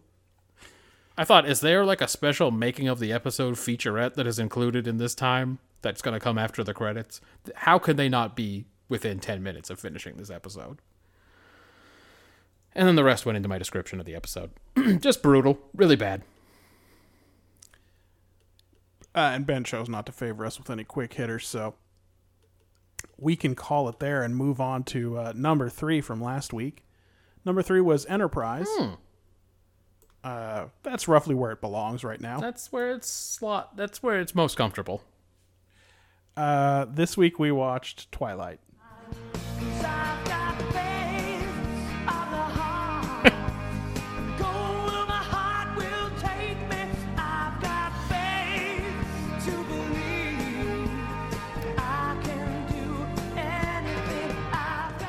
Before you get started, I did note that never has the fucking cheeriness of that song ever been so inappropriate. No, Where it slots in the episode. Yeah, buckle up for this one, everybody. There's time stuff. So, yeah. Yeah. Archer wakes up with explosions rocking the Enterprise, and when he tries to leave his quarters, a security guard tells him the captain has ordered him confined. So he hits that guard and rushes the bridge just in time to see Earth destroyed by a horrible sphere weapon. Huh. While Captain T'Pol, in a uniform with captain's rank and everything, looks on. Tell me you didn't the immediately credits. get some fucking Future Impossible vibes. My first thing that I wrote was, hold on, my first quick hitter was, oh no, is this a Future Imperfect? Yes, the actual episode title being Future Imperfect. Yeah. After the credits, a gray-haired Archer wakes up in a strange room and hears some sounds and follows it out to the kitchen where civilian clothes T'Pol calls him Jonathan, and promises she'll answer all his questions. Uh-oh. She asks him what the last thing he can remember is, so we're still doing Future Imperfect. Mm-hmm. And we flash back to 12 years prior, when the ship was overtaken by an anomaly, and T'Pol's leg got trapped under one of those falling bulkheads that never brings the rest of the structure down. Yeah. Just falls and pins someone's leg. Just the one bulk. It's not weight-bearing. Not load-bearing, that bulkhead. Right. He stays to help her, and the anomaly washes over him, but not her. She, scrambles out of the way. I don't know. It's one of those small anomalies that was only the size of that hallway, really. Yeah. And then in sick bay, Phlox reveals that this anomaly, unlike all of the others, left several clusters of parasites in his mind, and they're not hurting him, but they're preventing him from forming any new long-term memories. He can remember things that happened before the anomaly, but he basically resets every night. I know we will definitely get into it, but is that better than just saying, you got amnesia, you got the space amnesia. You hit your head and you got amnesia. Wouldn't that have been just as good as the fucking anomaly went through and gave you brain parasites? Anyway. I mean, brain parasites are much creepier than space amnesia. All right. So in the aftermath of that, T'Pol and Trip tried for weeks to keep him up to date and sort of give him command input as Phlox looked for a cure. But eventually, Admiral Forrest ordered T'Pol to take command of the ship. Mm-hmm. They found where the Xindi weapon was being built, but they were attacked and boarded, and T'Pol used one ship to ram the other. Yep. And the damage to the Enterprise meant that they couldn't go faster than warp 1.7, and by the time they got to where the probe was made, the weapon had already been deployed. Earth was destroyed. All of the other human outposts were destroyed. Yeah, it's a real dark episode. Fewer than 6,000 humans survived. Archer and T'Pol are on SETI Alpha 5 because Enterprise can't leave anything alone. Yep. And Enterprise led a convoy of survivors there. En route, Soval asked T'Pol to go back to Vulcan with him and even offered to take Archer in and help him, but she didn't want to leave her crewmates behind, so now she's his caretaker there. Mm-hmm. It's the only convoy that made it to a new world. So, and then she convinces Archer and I guess us that this is all real by sharing some personal information with him that I guess he told her on one of those days. Yeah. The many days that have passed since. It's been 12 years. I'm not sure if I said that. Yeah, you did. It convinces him it means nothing to us.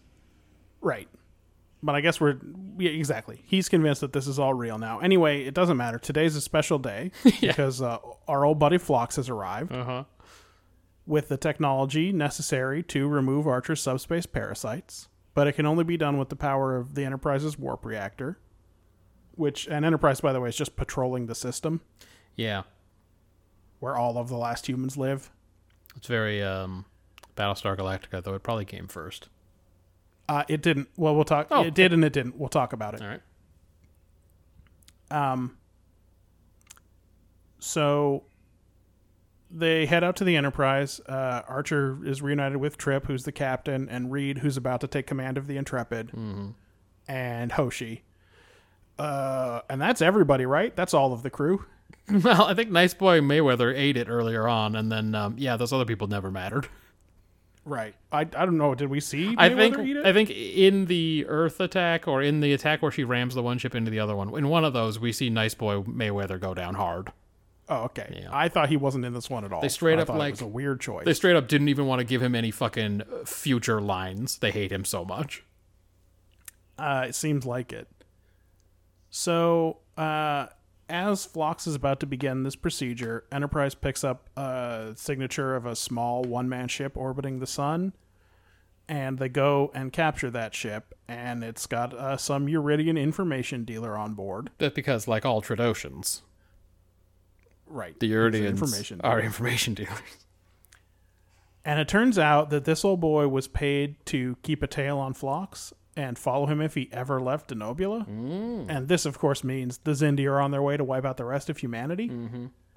But in sickbay, as Phlox was trying to convince T'Pol to tell Archer how she feels about him, it turns out they discover that the area that they have eradicated, the parasites in Archer's brain, now also shows clear on all of the earlier scans, which means that it propagates backward in time because these things are outside of time. Great. So, if they can wipe out all the rest, they can alter history. Okay. Because for some reason they are all convinced that the destruction of humanity is T'Pol's fault. Essentially. That's right. They don't say it to her. But all they ever say is, then we'll get the captain back, and then maybe none of this happens. Yeah. You know. That is definitely the operating theory. Because whoever the captain was, I'm not naming names, I don't even really remember who it was. Whoever the other captain was wasn't very good. That's all. So they want to finish this procedure, but Trip won't let them. Because they've got 6 Xindi ships incoming, and Enterprise has to fight. And they do okay for a while. They've been upgraded with Andorian technology from old Shran. Old boy Shran, yeah. So they fight these guys off, but eventually the bridge is destroyed. Yeah. So that's the end of those guys. And the chamber's also been damaged, so they've got one backup plan to destroy these parasites, and that is to trigger a subspace implosion. Which, of course, will kill all of them also. Right. But maybe it'll undo everything. Yep. Phlox is killed by the boarders, then T'Pol is killed, and then Archer's hit, but he manages to trigger the explosion. Yeah. Enterprise is destroyed, the parasites are destroyed, he wakes up in sickbay back in the past. They do a little bit of a farce about how T'Pol would make a good nurse, and the show's over. Yep. What's this one about, Matthew?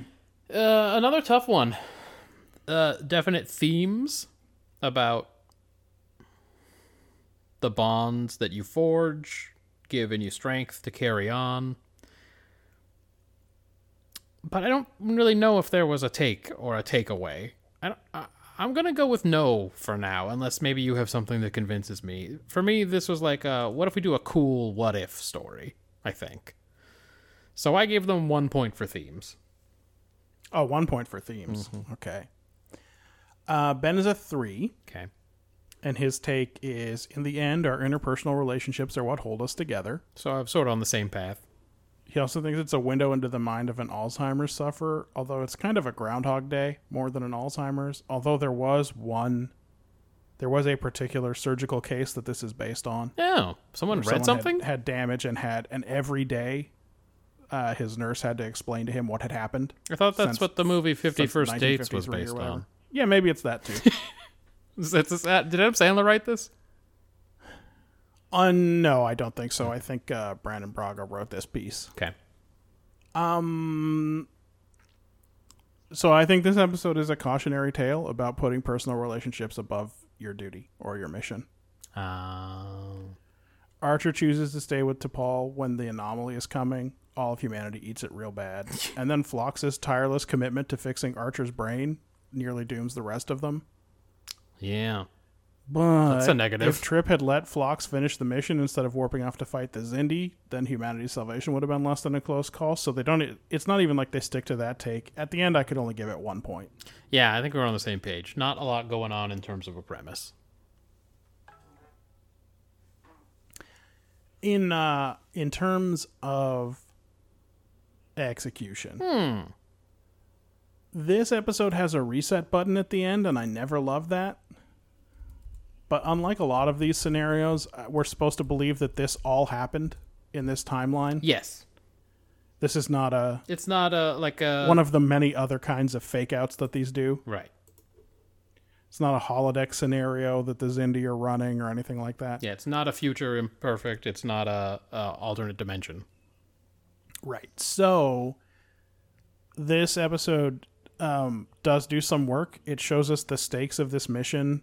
We learn the insane lengths the Xindi will go to if they're not stopped. Mm-hmm. How close Enterprise is to failing the mission. Like how much of a close thing it must be if replacing Archer with T'Pol is all it takes to doom them. Yeah, I mean, or if, depending on what you think of the mettle of the writers, maybe they won't succeed. Yeah, I guess it's a possibility. Because, like you said, we do know about all of the other Star Treks that happen. It seems like a small change, like you said. Yes, right. We know about the other Star Treks, so I guess they succeeded. But we know that they must succeed because there are other Star Treks.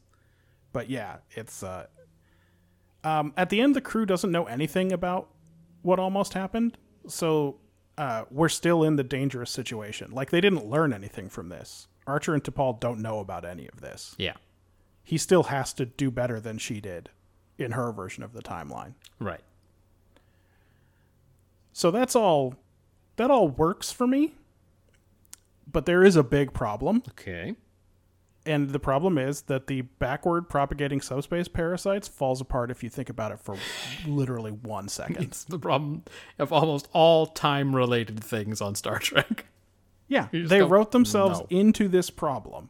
And I think they thought they were being cute about it, but it doesn't make any sense. Okay. Why do T'Pol and Phlox remember the other area? Yep.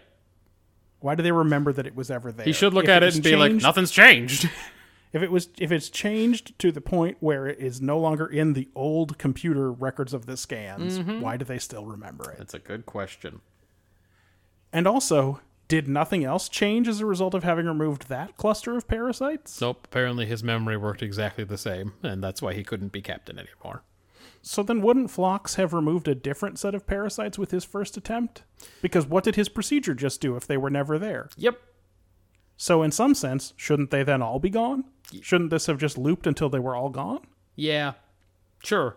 Yes. Also, though, wouldn't they have been in Archer's brain since he was a baby? Well, they do go backward in time forever or whatever. So, yeah. Not being able to form a long-term memory is probably disqualifying as a starship captain. Just a theory of mine. Right. So everything we've seen up to this point wouldn't have happened if they worked this way.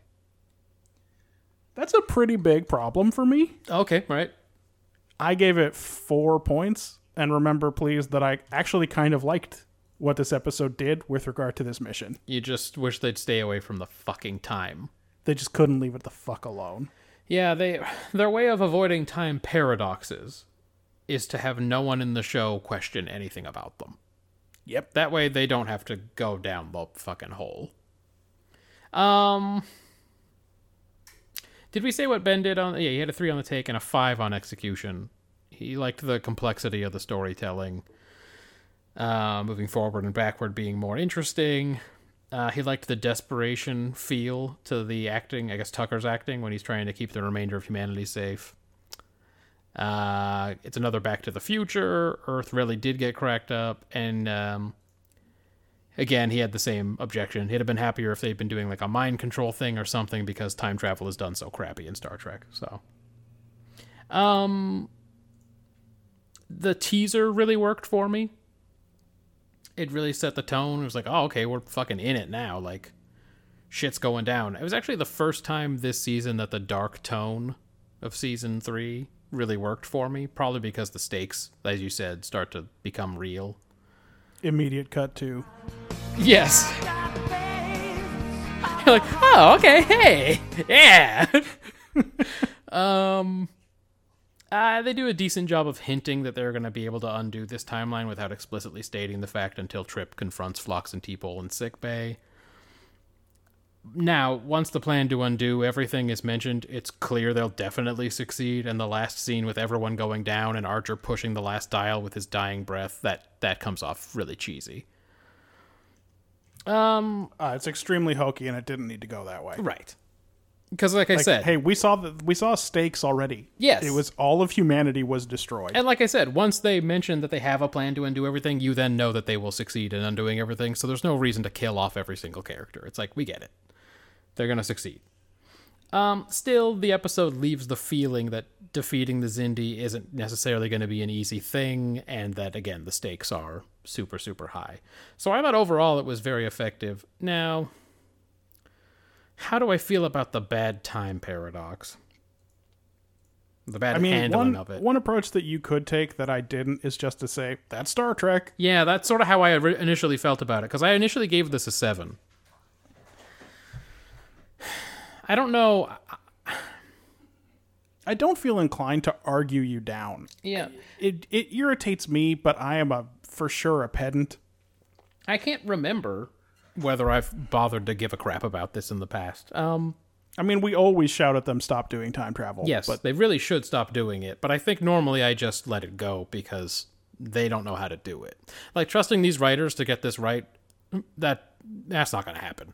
I'm going to keep it. Just because overall I enjoyed watching it. I felt like it was, as far as Enterprise goes, it's, up there in the ones that we've seen. Have you noticed that Enterprise episodes without B-plots are better? Yeah, I think we've talked about it. When they focus on telling a story, it's better. I think DS9 could fucking learn something. DS9 is in that kind of... They were definitely in that trouble with life support, for sure. Yeah, I mean, life support scored decent. It was 39 points, but like... I didn't even bother to really tell Jake the Nog B story. Shit was a real distraction. Yeah. Ugh. World building. Okay, so now some of these anomalies leave parasites behind. So that's a new kind of anomaly. Continuity with their bad, dumb mission to bug that Xindi ship that didn't work at all. They mentioned how they still can't find the ship in one of his briefings. Right. Subspace buoys to communicate with Starfleet in the Expanse. I thought they were explicitly out of contact with Starfleet. Me too, to the point where I wrote that in world building, followed by a question, but is that real? Yep, I had that too. I was like, I'm confused by this, because I thought really explicitly stated they were going to be on their own and out of contact. But Mars, Alpha Centauri, Vega colony, and all human settlements at this point. SETI Alpha 5. I did say in my living room, this is SETI Alpha 5! SETI Alpha 5 is a fun... It's okay because it does... None of this counteracts anything that happens in those episodes. Sure. It is... it adds some extra stakes for people who remember them, because even if Trip fights off the Xindi... At some point in the future... SETI Alpha 6 is going to explode and make SETI Alpha 5 uninhabitable in like 100 years. That's going to be a tough... 150 years. A tough beat for the last of humanity. Yep. In this timeline, the Xindi won. They don't know about Draylon 2 or whatever. No, that they could just go there. Given that there are only 6,000 of them, I think they will never learn about Draylon 2. Yeah. In this timeline, the Xindi won and killed nearly every human. All Euridians are information dealers.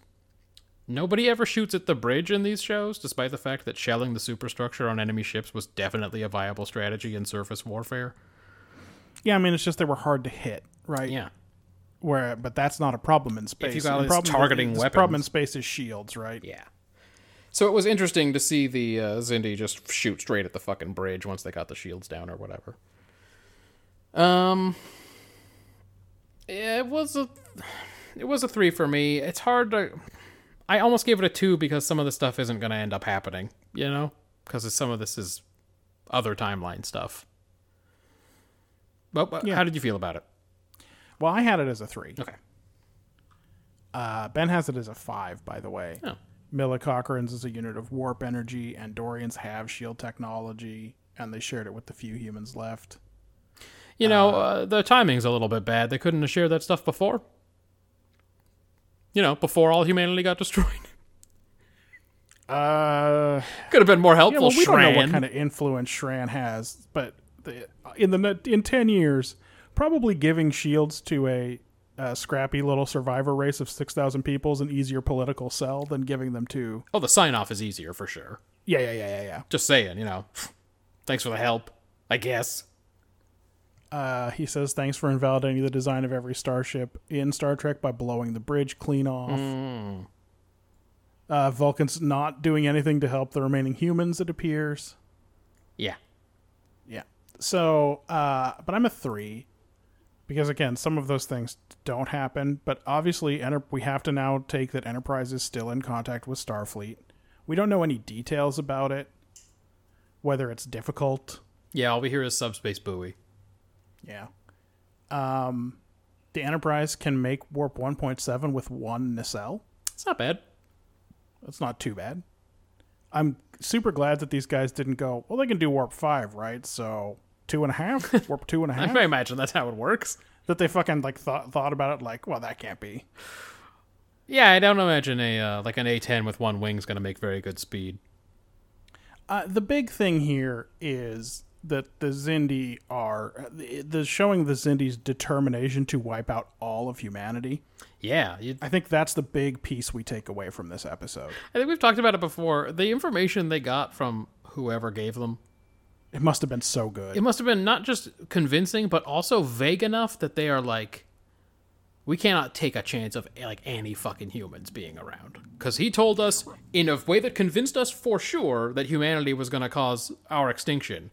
But I guess he didn't tell us whether we if we destroy their planet and all their outposts, if that's good enough. Yeah, I guess that's true. It seems like it should be, but I guess maybe it's not. We better play it safe and kill all of them. Yeah, it must have been. It must have been interesting. Yeah. I wish we could see it. Yeah. Oh, well, no, they do a real bad job. They wouldn't. I don't want to see more. Actually, don't show us any more. Ben's a 5 on characterization. Okay. He says Archer acts like an asshole, but it's really mostly the parasites. I just thought Archer was pretty well behaved, given the shit that's going on. Also, given what we know about Archer, Yeah, sometimes that's he's an true. asshole for no reason at all. So Margaret Mullen. Archer can take a phaser hit that would normally kill a man. He's just very hurt. And then another one. he still pushes that last dial. Yep. Trip as the new captain he liked. T'Pol and Archer. Phlox is a good friend, etc. He's a 5 on characterization. I'm a 6. Okay. Archer's the one person we don't learn a ton about. We learn some things, like we know that he tries to be helpful for a long time. When he gets this affliction, he doesn't just sulk about it. Right. Of course, he's willing to blow up the ship to save everything, etc. Yeah. Also, he's never more than a day away from telling T'Pol about his old girlfriend. I guess. Yeah. Like that one couldn't have been too hard to get at. Yeah. She got to it in one day on sometime. It actually would have been fitting if in that last scene in sickbay or whatever, where he's just like, "Did I ever tell you I almost got married?" Because that's how close he is to telling her. That's true. T'Pol obviously comes off pretty well in this one. This is sort of a final acknowledgement that she has worked out what it means to be friends, maybe even fall in love. Mm-hmm. Trip seems to have hardened from his long time on patrol. He's not doing a lot of character work there, but everything that's in it makes sense. Sure. Reed has developed throat polyps. That seems to be his main character change. Yep. He's got a dumb beard and mustache, and he tries to talk at a deeper register, which doesn't make sense because he's an adult already. Right. That's like when they made Wesley that big strapping man, and you're like, you don't think he's going to That's look... not what that grows up to look Yeah, like. that guy's like 15 or 16, right? Like, he's probably going to look a lot like that. A lot like how he looks now. He's not going to look like a completely different person. Yeah, if you had a picture of me at 16, you wouldn't have a hard time figuring out that. That's what I'm saying. I like later on. Have you ever seen this? You ever seen this thing at work where it's like everyone sent in their baby pictures? Oh, and yeah. then it's like super obvious who is who. Yeah, we did that one time at one of my jobs, and it was very obvious. It's super easy to tell. People look like themselves even when they're very young. Yeah. But not Wesley. In DS9, there will be an episode later on that I actually like, and now we will find out when we get to it whether it's going to have to be considered a guilty pleasure or whether it's art, but where an adult Jake, who's nearly an adult, is played by Tony Todd. Tony Todd. I remembered And you just go, that was the case. Really? Jake It turns doesn't into seem likely. When's Jake going to turn into Tony Todd? You know, So they make confused. Alexander grow up to be... Yeah, what's his name? James Sloyan, of course. Good, I'm glad you remember now. Jetrel. Known most recently as Aladar Jarrell. Uh-huh. Jetrel, yeah, exactly. His signature role, Jetrel. Alexander, the actor that plays him, is 6, and he's mostly Yeah. head makeup. Look, you're going to need an adult actor to play that guy. And when they bring that guy back in his 50s, you're like, Yeah. I don't know, maybe Alexander grew up to look like that. Yeah, it could be. Shit, who knows? Right. But Jake and Wesley, and yeah, what are you doing, Reed? What's going on with you? Yeah. So, but I'm a 6. I thought the characterization was actually pretty much on in this in this episode. Okay. It's just you can't give a ton of credit for Archer. Archer's the one who doesn't really change. Yeah, he doesn't get a chance to. Obviously, these are always in real time, so I said I'll take characterization notes until it's clear what's happening here. Because I didn't remember when this started whether this was a future imperfect scenario. Right, whether we're doing a tasty fake. Exactly. No emotion T-Pole certainly reacts to a broken leg like any human would. She doesn't like pull a Spock. I imagine Spock would just lay there and go, "I'm in intense pain, doctor." But she like yells out and stuff.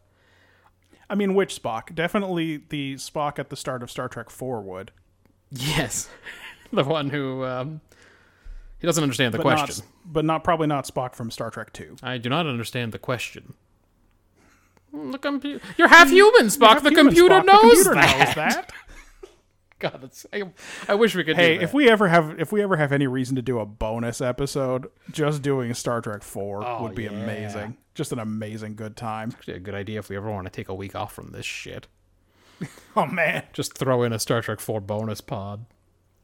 And then the next time we do one, we can do Star Trek 1. Should go back the other way. And here's a really bad one. Oh, one's not the worst one. No. Five's the worst. 5 is objectively the worst. I mean, rocket boots. That's all I'll say. T-Pole at this point is not like other Vulcans. Like, she's been segregated from Vulcans and stuck on this ship for long enough that she, like... This episode makes it entirely clear that she's not like Ambassador What's-His-Name, for one thing. Yeah, she's also had a couple of bad experiences with Orthodox Vulcans. Mm-hmm. Yeah, she's coming to see them the way Archer sees them. I don't think she even wants to be like other Vulcans. Yes, exactly. I think she's fully broken away, both in the real time and then obviously especially in the future. She finds it very important to keep Archer in the daily briefings and has a weird life bond with him, all because of maybe guilt about him saving her life and getting fucked up, maybe because she's in love with him. Who knows when that starts and develops. So that's not anything that a Vulcan would be into. I loved her using that one Xindi ship as a melee weapon against the other. Yeah, me too. Trip gets real mad about it later, but I was like, fuck it, man. Like, they lost their weapons. I also thought that was... when I wrote it in my description, I wrote she rams one into the other, and then I wrote, which is pretty cool. Yeah, it's pretty cool. It's a good way to go. And it looks like all of the trauma of the Expanse leaves T-Pole basically human in emotion and temperament. She resigns as captain in order to take care of Archer. Phlox implies she has feelings for Archer in the future, which is kind of weird because of his state that he's in. Isn't it kind of weird? Yeah. Well, it is and it isn't, right? So, like, one thing that she never has to deal with, we're going into this too deep for this, but she never has to deal with him changing and evolving. Sure. Do you know what I mean? Like, he's the same every day. That's true. But he's still Archer every day anyway. Yeah. So every day be like, God, this fucking guy. She's gotten really good at explaining to him what happened. Yeah, she does it over breakfast like a boss. Who's going to get mad about, like, a good breakfast? Be like, okay, I'm pretty pissed off Earth was destroyed, but, like, these eggs are on point. It's a good point. Like, damn, is this just regular breakfast sausage? Why does it taste so good? It's like really fun. It's like the best sausage of it. Chef can't make sausage. Like, oh, Chef's dead, huh? Oh, Chef is... Oh, they're all dead. Trip gets real shitty when his best friend goes down. And future Trip is real shouty like Archer used to be. And he nearly sacrifices the possibility of a long-term fix for the certainty of a heroic sacrifice, which isn't great. No, but we've seen that Trip is not as good a captain even as Archer. No, it's like he tried to learn from Archer, but never really mastered Archer's unique command style. Do you remember when Archer calls him to task because of his... Jesus. Interference with the Third in that weird polyamory episode? God, yes. What the fuck is the name of that episode? Yeah, the one where he teaches it to read or whatever and it kills itself. Yeah, exactly. Okay, I know what you're and talking Archer's about. like, I can't believe you would do this, and Trip just swallows it and doesn't say it's exactly what you would have done. It's 100% what you did 3 weeks ago when we met these other aliens that were the same. Like, I'm literally, right now, I feel bad and I'm conflicted and I'm not sure I did the right thing, but one thing I'm damn sure of is it's what you would have done. Yeah, he did a good job of not saying that. She must have been hard for him. The shitty Vulcan ambassador wants to forgive T'Pol, but he still shits all over humanity. Archer is like a warp engineer and not just a pilot. I guess because of his dad? I mean, his dad also, he really oversaw the building of that ship. We saw that in First Flight. Yeah, because he's like... I think they had a lot of system stuff, too. He's got engineering ideas for Trip that Trip implements and enjoys, so... That doesn't bother me because, like, all of those early astronauts were engineers, too. Sure. It kind of makes sense for the first few captains to have, like, way more knowledge of how the ship would work than the eventual mainstream ones. Right. He also almost got married to some biddy in San Francisco before his Starfleet shit got serious. Yeah, but it was the opposite of We'll Always Have Paris. Because she's the one... She didn't want to do it. She's the one who goes into the holodeck in the future. I forget. And flirts with hollow teenagers or whatever's happening. Did he show up that day, or did he not show up? He did not show up, because he was afraid. Okay. He's a virgin. We've talked about it. This time, though, Archer did meet up, and she just said, nah, though. Nah, it's good. It's cool. I was actually kind of looking forward to having some time to myself. Space sounds crazy, and you're definitely going to die up there. That's right. Phlox still checks in on Archer and has spent his life working on a cure. Hate his greasy-ass nasty hair, though. That gave him, like, a future mullet. I'm counting this stuff because we are led to believe it all really happened in a timeline. So these are the actual feelings, motivations, and responses this crew has under the circumstances that created this timeline. It was a 5 for me. Okay. Ben has... So this is like First Dates meets Back to the Future. Yep. This one really sets Archer as a hero because in the alternate future, the same crew fails miserably, but we have to believe that he will succeed.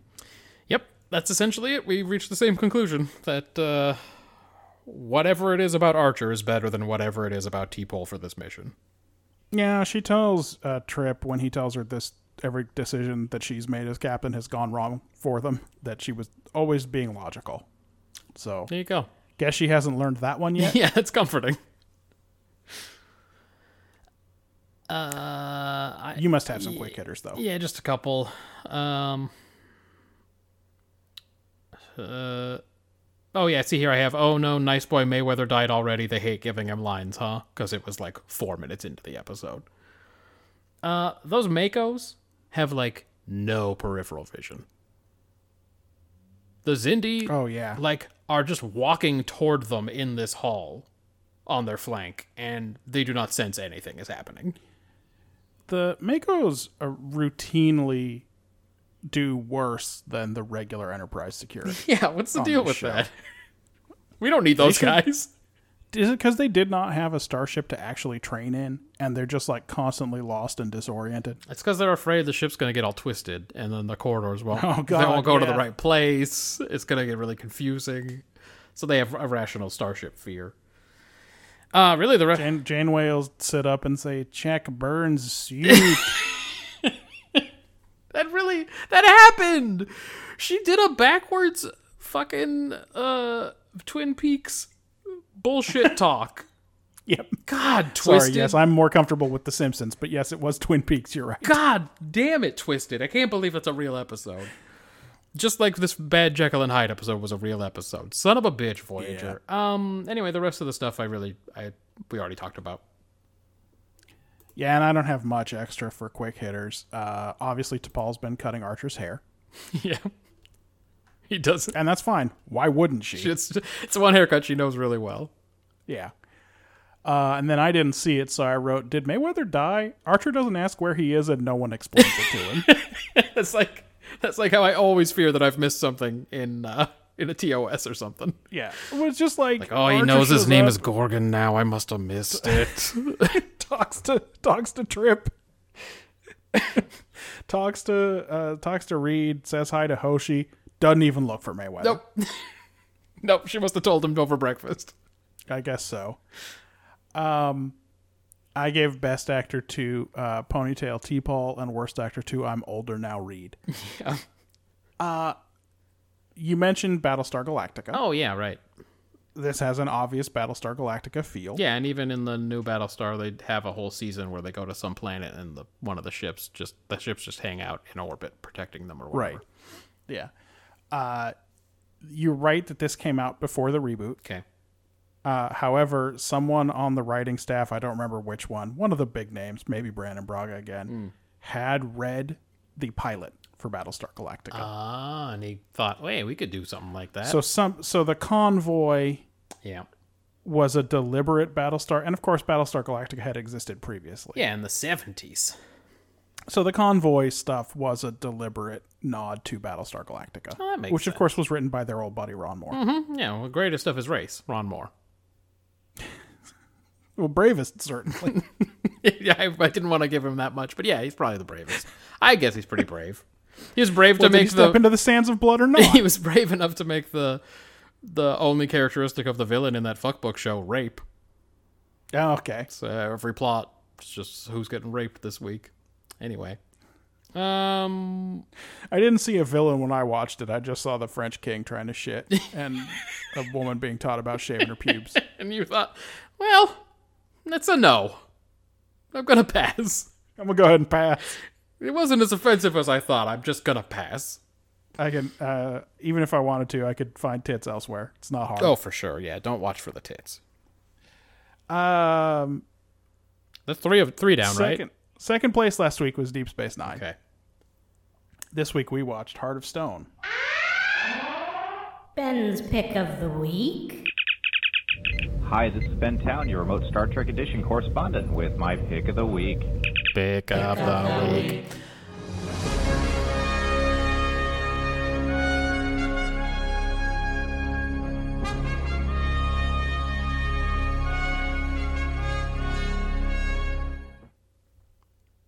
Odo and Kira are in a runabout, headed back to DS9 after reviewing security procedures at a Bajoran colony near the Cardassian border. They begin to chase a suspected Maquis raider who's just attacked a freighter. Credits. They follow the Maquis ship into the Badlands, and the raider apparently lands on some moon. They can't get their sensors to work, so they have to go down there and try to chase the dude on foot. Odo and Kira realize they may have landed on a seismically unstable moon, and the caves are in danger of coming down around them. They make the curious decision to split up so they can find the Maquis faster. Yes? It's not smart. It's not smart. Kira... It's not smart what they did. Within seconds on the screen, I don't know if any time passed, but within seconds on the screen, Kira calls Odo and says she's in trouble. Her foot is stuck in a rock, but it ain't like a regular type rock. It's growing over her leg. Odo... Hey, have we ever seen rocks that can grow before? Just a couple of times on this show. It's interesting because Odo and Kira act like they have not. I know. Some kind of special growy rock. Odo can't break her out. The thing even feeds on the rays of her phaser. Sure does. Odo still isn't having... Oh, by the way, I split this into two. I split it into A plot, B plot. Yeah, why not? Odo still isn't having any luck either beaming Kira out from the runabout or communicating with DS9.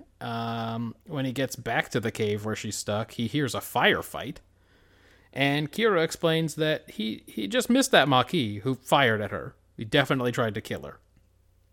He's definitely there and is definitely a separate person. Yep. Even though you never see them together. You never see the other one at all. That's true. Odo tells Kira he read about some Nausicaans breaking into a museum built out of crystals and starts to build a machine capable of doing the same thing. He doesn't just tell her and get started, though. He has to do a thing where he's like, do you ever read the security reports? Bro, I'm not going to lie. They put so much effort into the dialogue in this episode, I actually appreciated it. Hey, my foot's trapped in a fucking rock. It's true. He does approach it kind of slow. I can tell from what you're saying that you have an idea. Yeah. Great. What is it? They do some small talk about Chief O'Brien, and the rocks start falling again. Odo becomes a shield dome thing to protect her, and the work continues. A cool ability he's definitely always had. Yep. Odo's at the point of giving up on this solution, and the crystal's up to her neck. They chat some more, and Odo and Kira are about to say the big goodbye. That's what it's called, right? Yeah. Kira orders Odo to leave the moon, but he refuses and even resigns his commission. He tells her he can't leave her behind because he's in love with her. Kira says... He doesn't just say he loves her, he specifically says he's in love with her. Well, he's observed humanity, and he knows that's always how it is said. Kira says she's in love with him too, but Odo's detective senses kick in, and he starts to put together some things that ain't right. The Maquis should have hit her if he shot from where she said he did. That huge and conclusive evidence, plus Kira admitting that she loves him, made him awfully suspicious. The fake Kira gives up almost immediately, and oh dag, it's a changeling. It's the changeling. It's the lady changeling we know so well. The one he fucked. They in this quadrant for real, I guess, and they're paying close attention to Odo. Now they know why he didn't come back home with them earlier. It's because he's in love with Kira. Odo threatens her with violence when she claims that no changeling has ever harmed another or whatever. But he convinces her to give back Kira. She basically says, she's in the other room, yoink! So anyway, she tells him Kira will never love him, and she beams out. Odo rescues Kira, and they dick back off to DS9. Odo doesn't reveal to Kira what the changeling said to tip him off, says it wasn't important.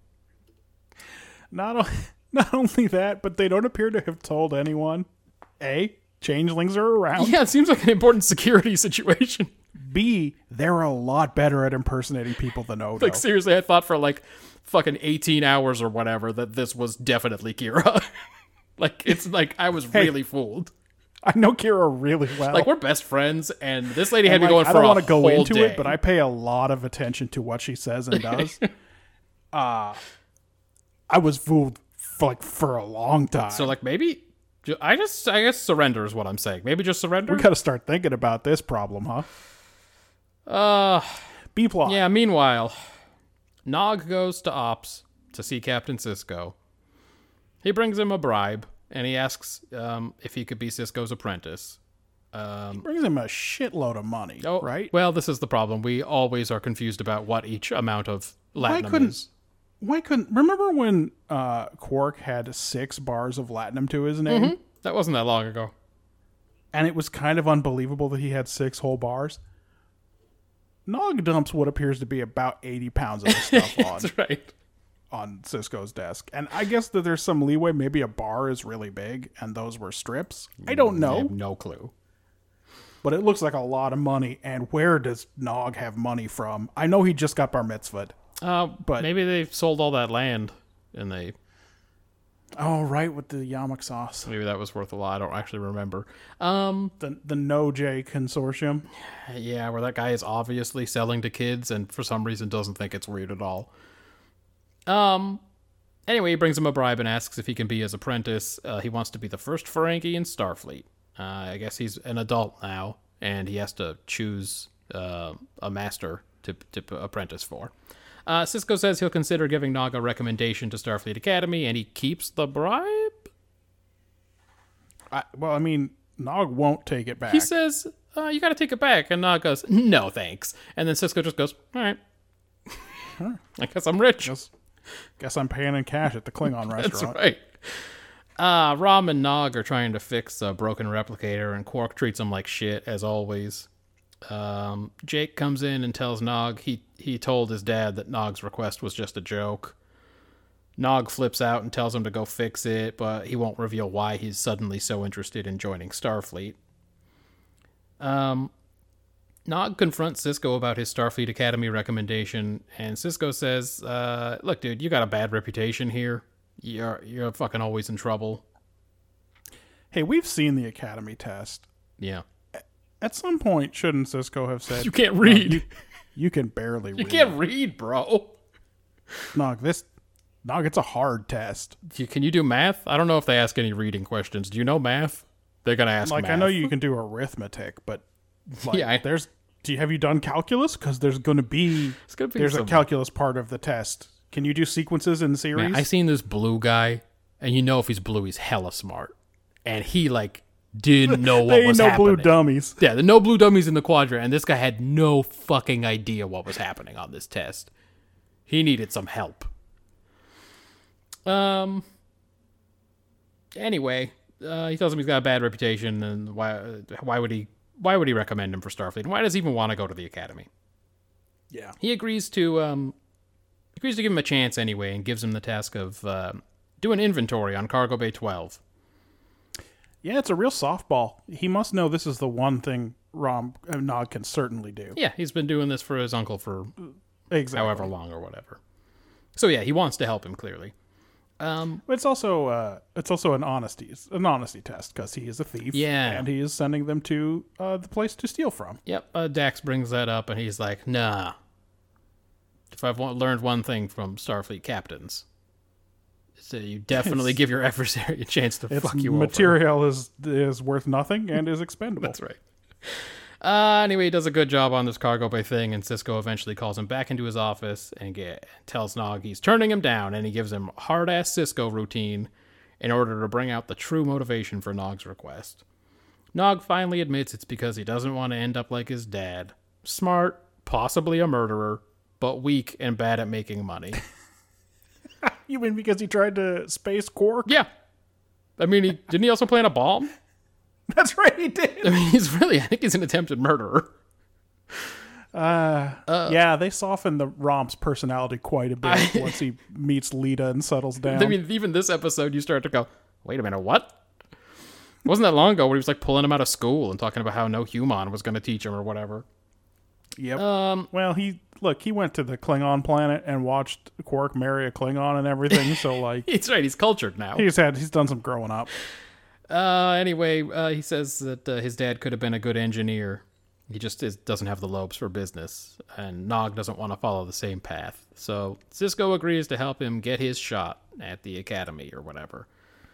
Quark forbids it, but Rom gives his consent, and so I guess it's a done deal. So I guess we're going to get a lot more Nog. Anyway.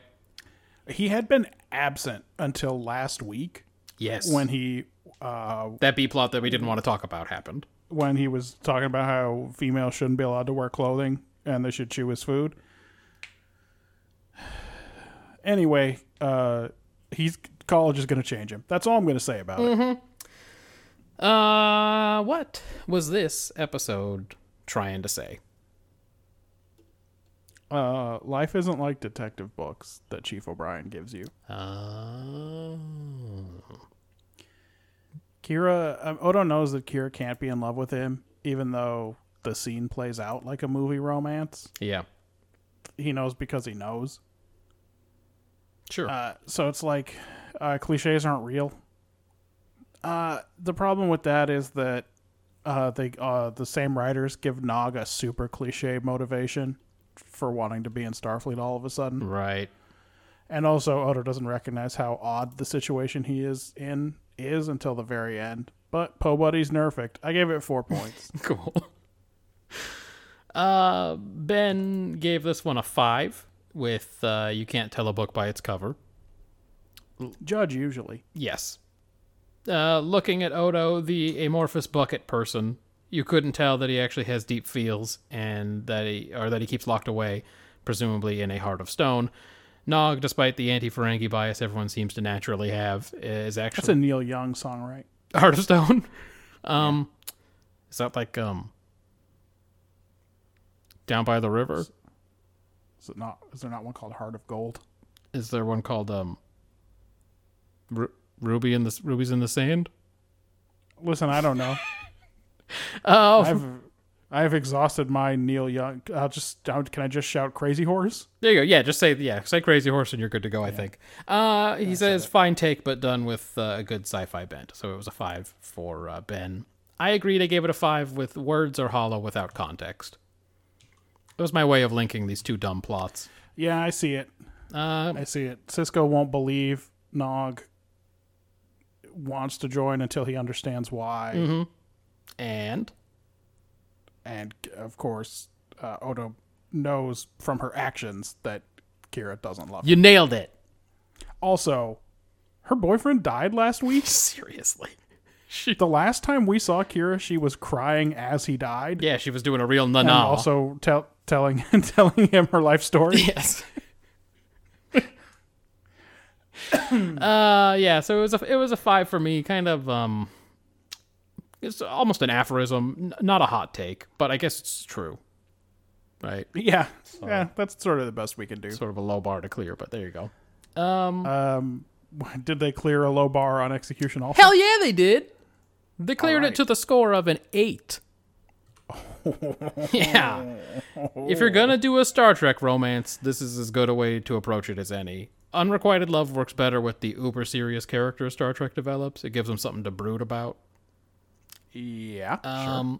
It's nowhere near as hateful as like watching the actual dalliances happen. Yeah, and also they don't make Odo one of these crazy people like the one who came on to Odo a couple of weeks ago. Sure. Or the one who was all over Schmollis. Yep. Who like, no, but I'm a crazy weirdo just like you, so we have to love each We're other. both weirdos. And this is probably Aubergine's best acting to date. Yeah, I thought he did a good job this week. You can tell the actor's all in, probably because it gives him something to play in every scene forever from now on. At least until they, like, you know, finally do it. Yeah, he's been working this actor's secret already for a few episodes. And now he can, like, ramp it up. It's already out there a little bit because Loxana Troy has already asserted that he was in love with her. Mm-hmm. With Kira, I mean. But now that he has said the words, even though Kira didn't hear them, yeah, You can bet we're going to get Renee a lot. knows. Renee knows he's gonna Yeah. run with this. So he commits. Nana was meh, but she also wasn't really playing Kira for most of the episode. God, this is also the best Nog episode yet, and even though it's kind of out of left field that he wants to join Starfleet, at least they bother to give him a motivation, unlike most characters in Star Trek. Like, do we ever know why Captain... Well, okay, I guess we know why Picard's in Starfleet, but, like, do we know why Riker's in Starfleet? He hates his dad. I know that. I mean, his dad's, like, a Starfleet-adjacent guy. Yeah, now. Like... But he wasn't expecting him to show up, right? He's some kind of Starfleet. He's some kind of Federation diplomat, though. So it's like, I guess. but like, why is I don't know, why are any of them in Starfleet? Why is Geordi in Starfleet? Because his parents were? I don't know. So what I'm saying is, Yeah, so like Wesley eventually rejects his Starfleet. God, is this a huge spoiler? for who? We don't care about that. Spoilers. Rejects his Starfleet destiny. Yeah. A thing that everyone has assumed he would want to do, Right. and he just sort of went along with. But that's the closest we get. Yeah. So it's like it's out of nowhere, and it is kind of cliche, but at least he now has a motivation. Like, we know why he wants to be in Starfleet. And you said that this was his best episode yet. Would you be surprised to know that scene where he tells Sisko what his motivation is his favorite acting scene of his entire career? Well, it's better than any of the stuff he does during the Great Space War to come. Would it also surprise you to know that it was not scripted for Sisko to grab him by the shoulders and pull him up and shout "why" at him or whatever? Oh, That Avery was Brooks just Avery did Brooks it? going off the chain. He did a shat? Yeah, I love he shattered it up. Ah, wow. You dug deep on this one. No, I mean, it's just Red Memory Alpha. Yeah, so I mean, it's even the major issue here for Nog, his motivation. So, I wasn't even mad about his plot for once. So, aside from not having like a strong take to execute on, I don't have a lot of notes for this episode. Ben's a 6. Okay. This is his pick of the week. No surprise. Okay. He has some questions. Why would two people in a runabout go after a Maquis ship? Yeah, or I mean, like, he only ever tries to contact Starfleet after he's stuck on that fucking moon. Yeah, they should have dropped a line. Yeah. Before they went down there for sure. Good reveal about the secret love for Kira. Good acting by the founder to trick Odo for quite a while. Yeah, unfortunately, it's kind of hard to believe. Yeah, how is the does she trouble. how's she know Kira so good? Yeah, that's one of my issues with the episode. On the other hand, this is a crazy stunt by the founder for a pretty uncertain payoff. Yep. What if Odo was a real shoot first and ask questions later kind of dude, and he bumped into her in that fucking cave and just blasted her? He says the Nog storyline works probably because it's played straight. There's no Ferengi antics at all. It's true. So those, they treat them like people. That's true. That is better than treating them like nasty stereotypes. Oh no, Landry has crashed on me. I got it. Hold on. What do you want? So I got it. I gave this one a 5. Oh, you were just trying to record the score. Yeah. What's the unspoken rest of the Changeling plan? Yeah. She gets Odo to leave, believing Kira's dead, and then what? Squeeze the real Kira up with rocks and leave her there? Probably. I mean, she wouldn't really... Probably leave her in that little fucking thing she's in, I guess. Take her with her into the Gamma Quadrant? What if Odo does show up? The Return of the Founders is nice after a few weeks of the Dominion not being mentioned, but the episode ends so lightly. Yeah. Despite the fact that her tremendous mimicry powers, this huge existential threat, has now been revealed. Yeah, you're right. In a few episodes, I don't know how long, in a certain amount of episodes, it's going to become a real existential threat to the Federation that they are around and very good at pretending to be admirals. Right. But at this point, it's nothing. Yes. Also, here we have a Nog-heavy episode that only has, one Jake scene in it, though logically it should be him who figures out what Nog's motivation is. It's true. Jake acts like kind of a jerk and then disappears from the episode. Yeah, he just laughs at Nog and then leaves. Yeah. Another problem is Nog makes it very clear why he doesn't want to be a Ferengi businessman. Yeah. He doesn't make it clear at all why he wants to go into Starfleet. Yeah. Out of the entire universe of possible careers, why Starfleet? Is it because he thinks he could be an engineer like his dad? Well, he doesn't say that. And also, they don't even have an officer in charge of engineering on this station. Yeah, they just got fucking sweaty old Colm Meaney. Right. And by the way, another episode that he's basically not in because when they were writing it, they weren't sure he wanted to stick around. So we're going to get a lot of those for a little while. We're going to get a couple more of them for sure. Yeah. And I think Sisko should be smarter than that. And they just, because the episode's already over, Sisko's just like, you're getting that letter of recommendation. Instead of being okay, I understand that. That all makes sense. Why Starfleet? Yeah, you could be anything. You could join the Nybride Alliance. Ask Worf. It's great. Yeah. Yep. No, you're not wrong about that. I can only assume it's because, as we've talked about a few times, we are still very much in the it's good to be in Starfleet era. It's good to be the Federation. He probably just looks around and goes, well, if it's not going to be Ferengi stuff, I guess it should be Starfleet stuff. I doesn't even just move to Earth and open a bar. Yeah, right. Yeah, business don't matter. They'd let him live on Earth. Who gives a shit? And business doesn't matter because there's no economy. So I'm a 5. The episode, it mostly works, but the Changeling plot doesn't make sense. Odo and Kira are I guess just Odo. Odo's a very slow thinker, and it would have been better if Nog was the A plot and we spent a little more time with it.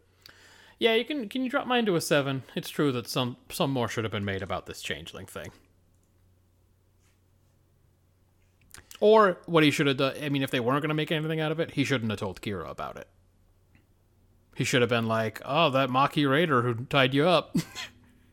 Oh, yeah, then it'd be weird. Why is Odo keeping this a secret? He got away. He got away, and I guess that's how the Maquis are, not Changelings, the Maquis. They're slippery. Yeah. It's like that. They always look the same, and they can never become a rock. One thing about them is I wouldn't talk to him. I'd never talk to one. I'd never be in a cave with one. And don't ever say that I would. You know me, I care about justice. Yeah, that would have been better, I guess, than this, where these just I don't know, do you want to go talk to Sisko about it? Nah, let's get lunch first. It's probably not a big deal. Ben's a 5 for world building. Okay. Ferengi attainment ceremony. He wishes we saw it rather than we're told about it. No, yeah, they would not have been good. They would have probably made it like a bar mitzvah because they're not cool. That's when all that stuff about all how they treated them like regular people, and that was the good part, that's when that would have gone bad. Yeah. He says the founder doesn't react when she, as Kira, zaps herself with the phaser. She was the Rock as well. Oh, yeah, good point. He has a theory that... Well, this is a wild theory. Hold on. This is probably my favorite thing that's ever happened. Okay. Theory. Odo can't smell It's believable. because how could the founder replicate a person's smell? And trapped traveling together in a runabout with a wild would get them familiar with their peculiar gaminess. Not that he's smelling her all up. Sure. But they are very close together at points. No, that's a good point. He may not have a sense of smell. Because, like... It's conceivable. We know he doesn't really eat. I don't understand how his biology works at all when he's in humanoid form, so... Maybe he doesn't. Yeah. Maybe he doesn't smell. Also, she's so good at doing everything else about Kira, maybe she can replicate her scent. I don't fucking know. Maybe Kira wears a distinctive perfume. Yeah. Maybe she's a real Song Jio. And That's right. As soon as you walk in the room, you know she's there. that's right. I love it when he does that. He does that on multiple occasions, where he walks into a room and goes, wait a minute, I smell that. And it's fucking Geo hiding behind a wall. But that's some great theory corner. I am also a 5 for world building. Okay. Peregrine class ships. Yeah. Admission requirements for non-Federation citizens. The Ferengi attainment ceremony. Ensign Pran is budding. He'll have twins. It's right, it's going to be twins. Nausicaans use science to steal things sometimes. Yeah, what are they? I think at the end of the day, when we do get to Tapestry, we're just going to have to assume that everything we see is Picard's version of it. No, but... And he's a racist. I wish that was true, but they're going to show up in DS9 and they're going to be just as dumb. Damn. They're like, Maybe they're just not vocal. they're Brunt's henchmen at one point, and they are very stupid. We're going to get a lot of Brunt, aren't we? Yeah, but we love that guy. We love Shran. I mean, yeah. Slash we like Weyoun. Combs, for sure. Because he's going to be Weyoun in like 50 episodes. So I mean, so the big shit in this episode, obviously, other changelings are much better at mimicking humans than Odo is. Oh, hell yeah. And the return of the founders. Yeah. So I'm a 5 for world building. What about you? Prophet's Landing. Why do they have colonies already? They can't even feed their fucking people. How's this work? Maybe they're hoping to do some farming there and send food home. Why didn't they use that moon that they just fucking turned into energy? Anyway, modified Peregrine class courier ships. They're like gas giants and moons inside of the Badlands. Yeah. Ferengi adulthood and apprenticeship. Non-Federation citizens need a recommendation to get to take the entrance exam for Starfleet Academy. Again, Ensign Vilix Pran is budding. And it, often, I guess, abbreviated to Ensign Pran, because that's what Cisco calls him. He'll have twins. There are at least 12 cargo bays on DS9. Odo's whole story about the Nausicaan raiders breaking into some alien museum built out of crystals. Louis survived to the 24th century. Yeah, that's dumb. I wrote stuff here, but how important is it? I had it as a 3. Let's talk about Louis for a minute. Sure. Do you think that... What's the name of the captain of the Phoenix? Come on. The ship was the Southern... Ben Maxwell? Yeah, Ben Maxwell. Yeah, that's right. It is the Phoenix. Ben Maxwell. Do you think that Ben Maxwell made O'Brien sing The Minstrel Boy to the War Has Gone with him because he's a racist asshole? Yes. And it turns out that what O'Brien likes to sing when there's no one around Is who Louis thinks of Louis. him primarily as an Irish piece of shit is Louis. That's right. He's like, sing it pretty. And he was like, the minstrel boy to the war has gone. You Irish. At I the love you ranks guys. of death you will find him. His father's sword he has geared it on, and his wild harp slung beside him. And he's like, that's right. You keep doing that for an hour. You guys are the best when you're not drunk. Yeah, but he just wants to be like, Louis. That's what he sings when he kayaks. A lot of kayaking O'Brien continuity in this episode. Oh, yeah. I mean, it makes perfect sense. That was how he hurt his arm that one time. I love when we know one thing about someone, so that's them. That's the thing. Yep.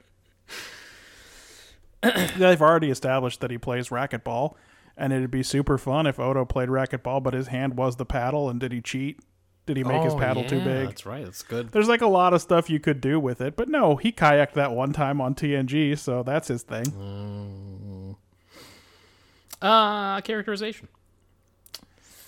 Odo is all grumpy about not getting a say in going to the governor's house for dinner. Yeah. Even Odo is some kind of engineer, just trying to build that device that's going to go through all the fucking frequency ranges trying to destroy that crystal. Yep. And it doesn't work because it's not a crystal, but also... It might not have worked anyway. Could have made it work. Odo and O'Brien go kayaking together and sing songs.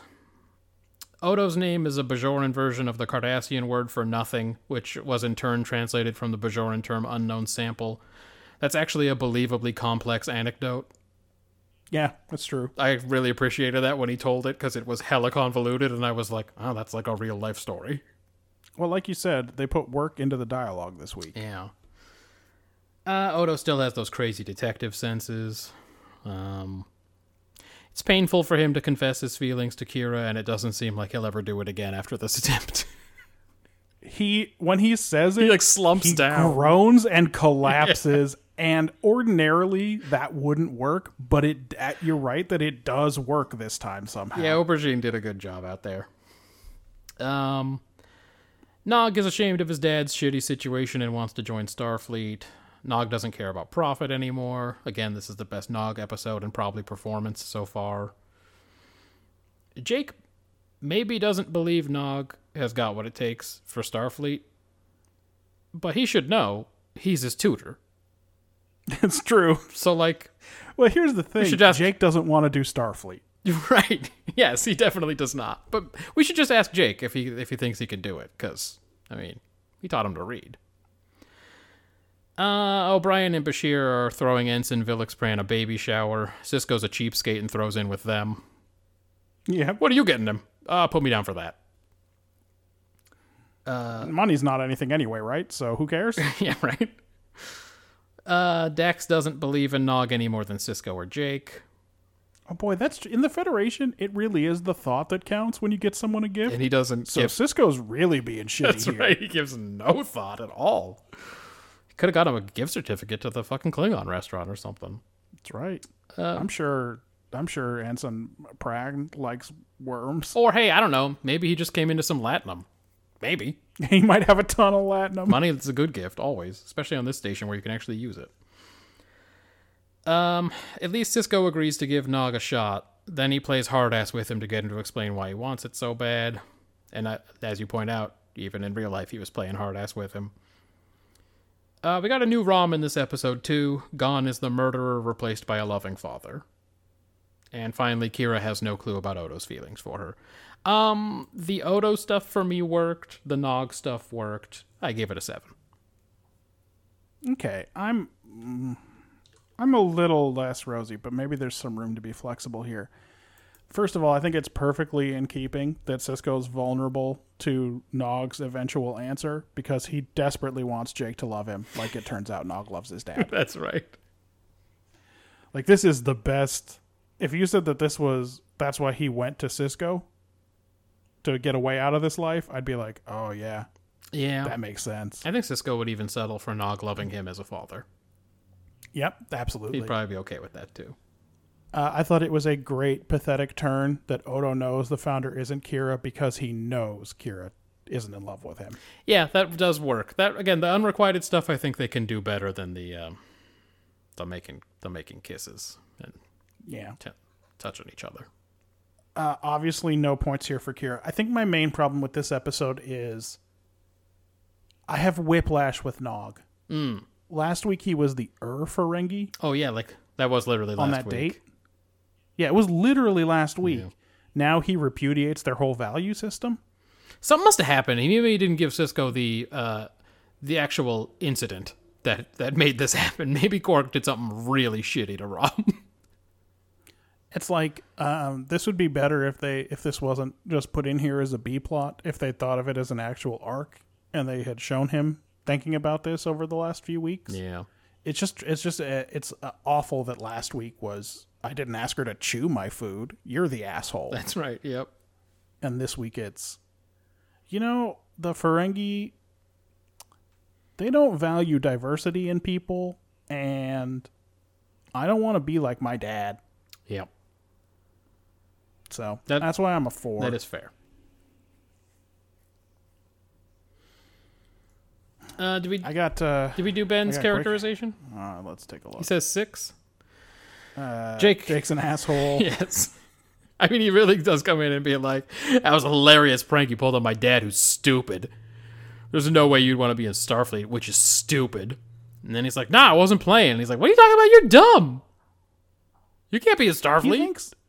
He thinks that Odo loving Kira hasn't really been earned, but I think that they've been showing that for at least this whole season. They've been slow burning it. They've been slow burning it.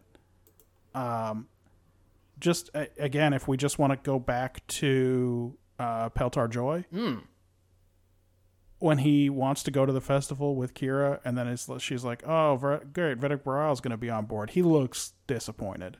Yeah. Oh, for sure. I think this has been slow burning. So. Quick hitters. Apparently a giant pile of latinum wouldn't be considered a bribe for a letter of recommendation. I was very confused about that, how that ended. He definitely should have forced him to take it back. He's the captain of the station. He could just make him take it. Yeah, I would think so. He did a real... he did what people used to do with like teenage girls, where they'd be like, she has a power over me. She just made me touch her boobies and stuff. What could I do? I mean, there could have been a throwaway line where Sisko said he invested it in Nog's education, a savings account for Nog. The academy's probably expensive, right? I mean, no economy, right. You're gonna want to go skiing with your buds and stuff, and loan them you're gonna have to borrow a sweater if you're gonna go skiing. That's right. Then if the kid dies, his sad dad's gonna come by and give you the sweater back. Ugh, it's a real fucking hassle. I've seen it. And you can't just tell the guy, I can replicate infinite sweaters, I got right? enough sweaters. I can't believe you came by with this sweater. The dead guy's sweater's great, but like I got a lot of sweaters, and also I'm cool on sweaters right now, sir. It's cool though that I'll miss your dead son. Have fun with the sweater. I'm not taking it. But you're right. You should have done something with that latinum. Yeah. Quick hitters. Do it. Who let these two idiots run off on their own? Attack that does no damage, suspiciously fast ship, sensor failure that covers up a possible crash landing, and they not only don't smell a trap, but as soon as Kira gets her foot stuck, they just forget about the person they're chasing? Yeah. I mean, it's really on Odo. These guys are not ready to run missions on their own. That's all I'm saying. Yeah, I think it's 100% on Odo, because... I mean, Kira at that point is already in the fridge. Yeah, she got put in that fridge. But everything up to there is fair game. Yeah, sure. Yeah, again. She's supposed to be the one with tactical smarts, right? Maybe call in the Defiant if you're worried about a Maquis attack. Yeah. And then I wrote, is Nog's decision to join Starfleet going to have something to do with the way his father is treated? Turned out the answer is yes. Yep. And then I said, oh, wait, shit, Odo does read detective novels? I just wrote that in the description as a joke. Well... God, has he talked about that before? He might have talked about it. No. Okay. I don't think so. Right. What did I actually write? It doesn't matter. I wrote something in the description about how Odo read a detective novel, and then later he tells her about something about the detective novels that Chief O'Brien gives him, and I go, oh. He says... he tries to tell her they've been through worse. And she says name 3 times or whatever, and he's like, I didn't expect you to say that. Because that's not what they would say in the novel. They'd all agree that they were going to find a way out of it or whatever. His good detective skills. I said, it was when he said, when he was going to get the oscillator, what I wrote was, Odo read a detective novel with a plot point about crystals once, so he's going to try to make an oscillator. Mm-hmm. And it turned out he was reading detective novels. I gave Best Actor to Kira laughing at Odo when he thanks her for her sarcastic offer that he can be the one to decline all invitations in the future. Because she is being very nice about how petty he's being? That's correct. Yes. And I gave worst actor to Odo, pissy about not being asked if he wanted to go to dinner. It felt like he was being Data doing a Honey, I'm Home sitcom thing right there. Maybe there's something wrong with you! You mean like that? Exactly like that. Do you have some quick hitters? No, they were all in all the shit I already talked about. All right, cool. Well, first place last week was The Next Generation. This week we watched The High Ground.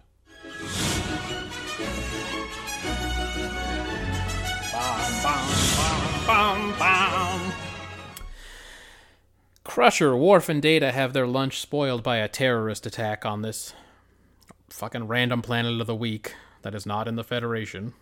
They're doing a lot of outside of the Federation tours right now. Yeah, I guess the Enterprise is right at the edge right now, huh?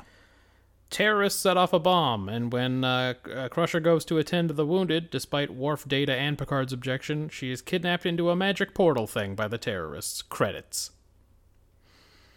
Crusher gets a visit from the captor, who I guess has an Irish kind of name, Kirill Finn. It's Irishy, but he doesn't look it. No, and he talks like he's from New Jersey or Irish. whatever, so... Yeah. I'm sorry. He talks like what her New Jersey sounds like. I will tell you who he reminds me of at some point. Okay. I don't want to ruin Okay, it. good. Yeah, keep that one. You're wondering about my dialect because I sound like I come from your own New Jersey. Picard and Troy break the news of Crusher's abduction to Wesley, who wants to join the away team to the planet to try to get her back, but he has to settle for engineering stuff. They visit the police chief, who has some stuff to say about how the Separatists are just animals. Yep. And she gives them a sample of the transport device they use and asks for Federation technology to help them crush the rebels. They obviously refuse and go back to Enterprise to study the device. The Doctor is convinced by Finn to go and look at some wounded that they have. He also says he knows the Federation is helping the Rutians. That's the name of the planet, the people on the planet.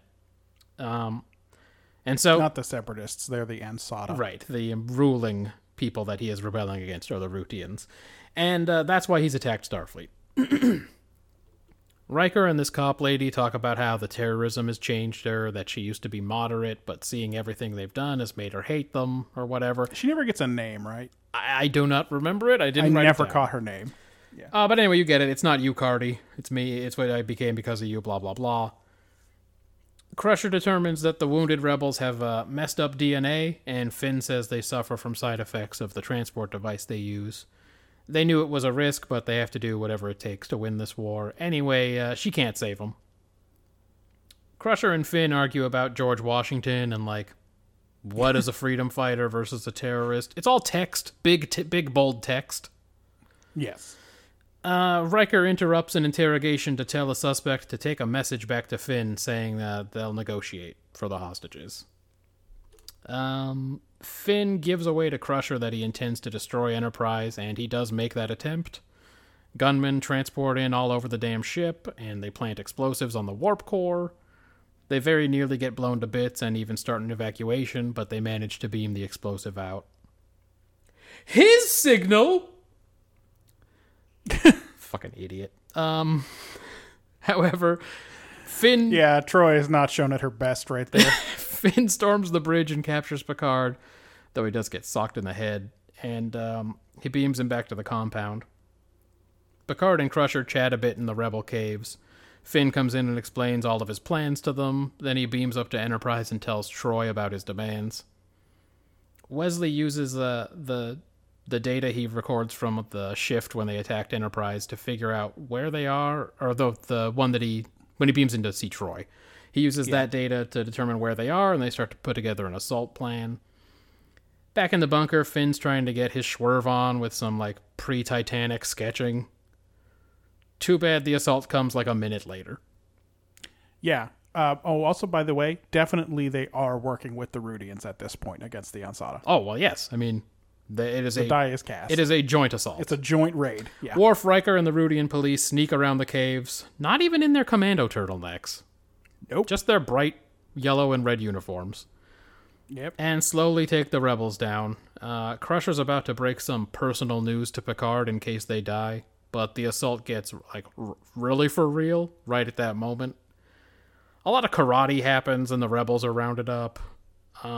Finn is about to kill Picard and the police chief kills him and says bitterly that another will just stand up in his place.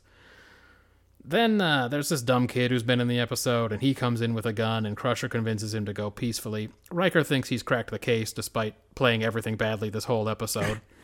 And everyone's happy and ready to move on with their lives, as long as they're not on that planet. Yep. I mean, I won't even make you ask. One man's terrorist is another man's freedom fighter. Oh, really? Yeah, listen, this is an episode that moralizes from both sides and takes no stand whatsoever. Yeah. So the take is just an observation. It's 2 points. Like, that's all. If the whole take is people can see things differently, that's nothing. Yeah, I mean, you're not wrong. They don't say anything about terrorism in this episode. Yeah. I mean, they talk about it constantly, but they don't say anything about it. Did Ben fall on the same page as us on this one? Ben says the perception of rightness or wrongness of actions changes depending on which side you're on. Yes. So that's sort of the same thing. He does think that's worth 7 points, though. I fall somewhere in between you. I gave it a 5 for the exact same thing. The line between terrorist and freedom fighter is a fine one. It seems very cliche, and it may even have been at least a bit cliche in 1990. I don't know. But still, it gets points for being significantly pre-Islamic terror era USA. Oh, yeah, this is definitely about Northern Ireland. Yes, and for having... It's definitely and specifically about Northern Ireland. And I had to give it points for having the most obvious approach to a take of all time. I mean, there are so many times in this episode where people talk about this. But what are we meant to do about it? Are we meant to just, like, take a second and reflect and say, well, they're probably not monsters. But then what? Then what? How do we change our policy? What do we do differently? Mm-hmm. Yeah. So anyway, you know how sometimes I will give... They just win a military victory and go away in this episode. So you know how sometimes I give it like 7 or 8 points for its very obviousness, just to be like, oh, thank God you didn't make me work for it. I couldn't give it all those points because I disagree with the very premise. It's actually not that fine a line. And it's pretty easy to tell which is which because there are actual definitions about what these things are. Yeah. Are you inflicting civilian casualties with a political gain in mind? If you are doing that, you are a terrorist. Let us please look at the Bajorans, who proudly walk around talking about how they were terrorists. Yes. No one there is going, well, we were just freedom fighters. Like, even in the universe... And also, they probably really weren't because what terrorists were they? The occupied force. Yeah, what they probably were basically only attacking military targets. Yeah, what civilians could there have been? Just whatever families happened to be brought along or whatever. Right. But yeah, and so it's like even in universe, like we know what terrorists are. But in this one, they're like, well, I don't know though. I mean, it could be either one. It's like, I don't know, planting a bomb at a restaurant or whatever. That's I think it's pretty clear you're not a freedom fighter at that point. Anyway, so I can only give it a 5. That's 3 more than I gave it. What? How did you think they executed this week? These are written in real time. It would have been easier to say they needed a doctor because of the brutality of the Routians. Rather than just like... Well, it's a smarter direction to say they need a doctor to keep their war going. It keeps both sides kind of in a gray area, so that's fine. Instead of just being...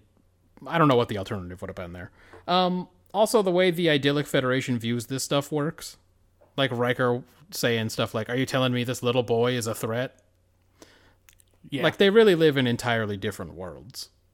That is true. Again, talking about this era of this part of space where the Federation is having a really good time.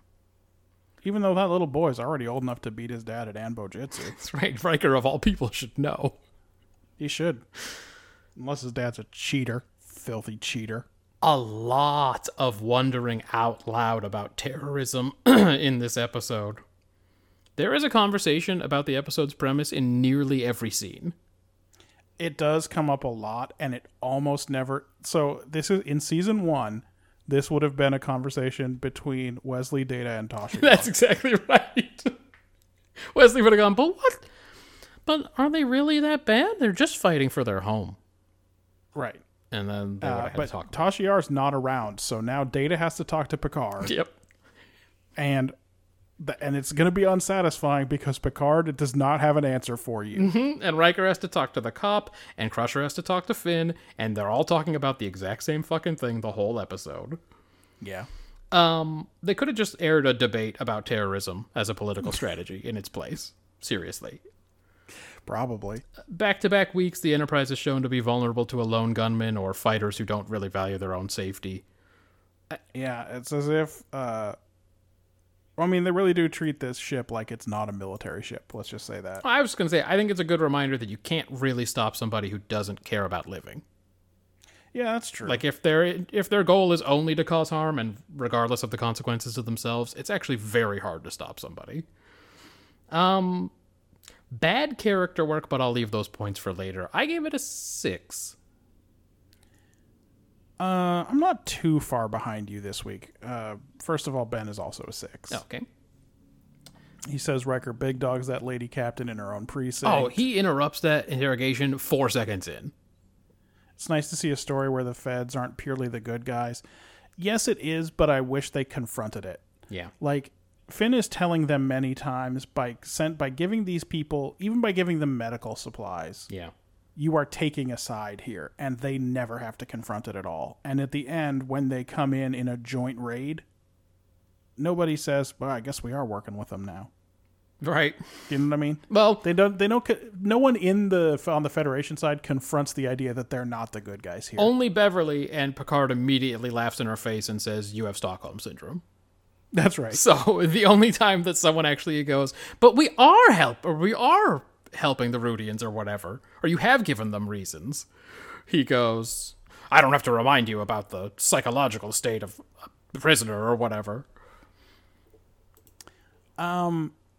Let's see.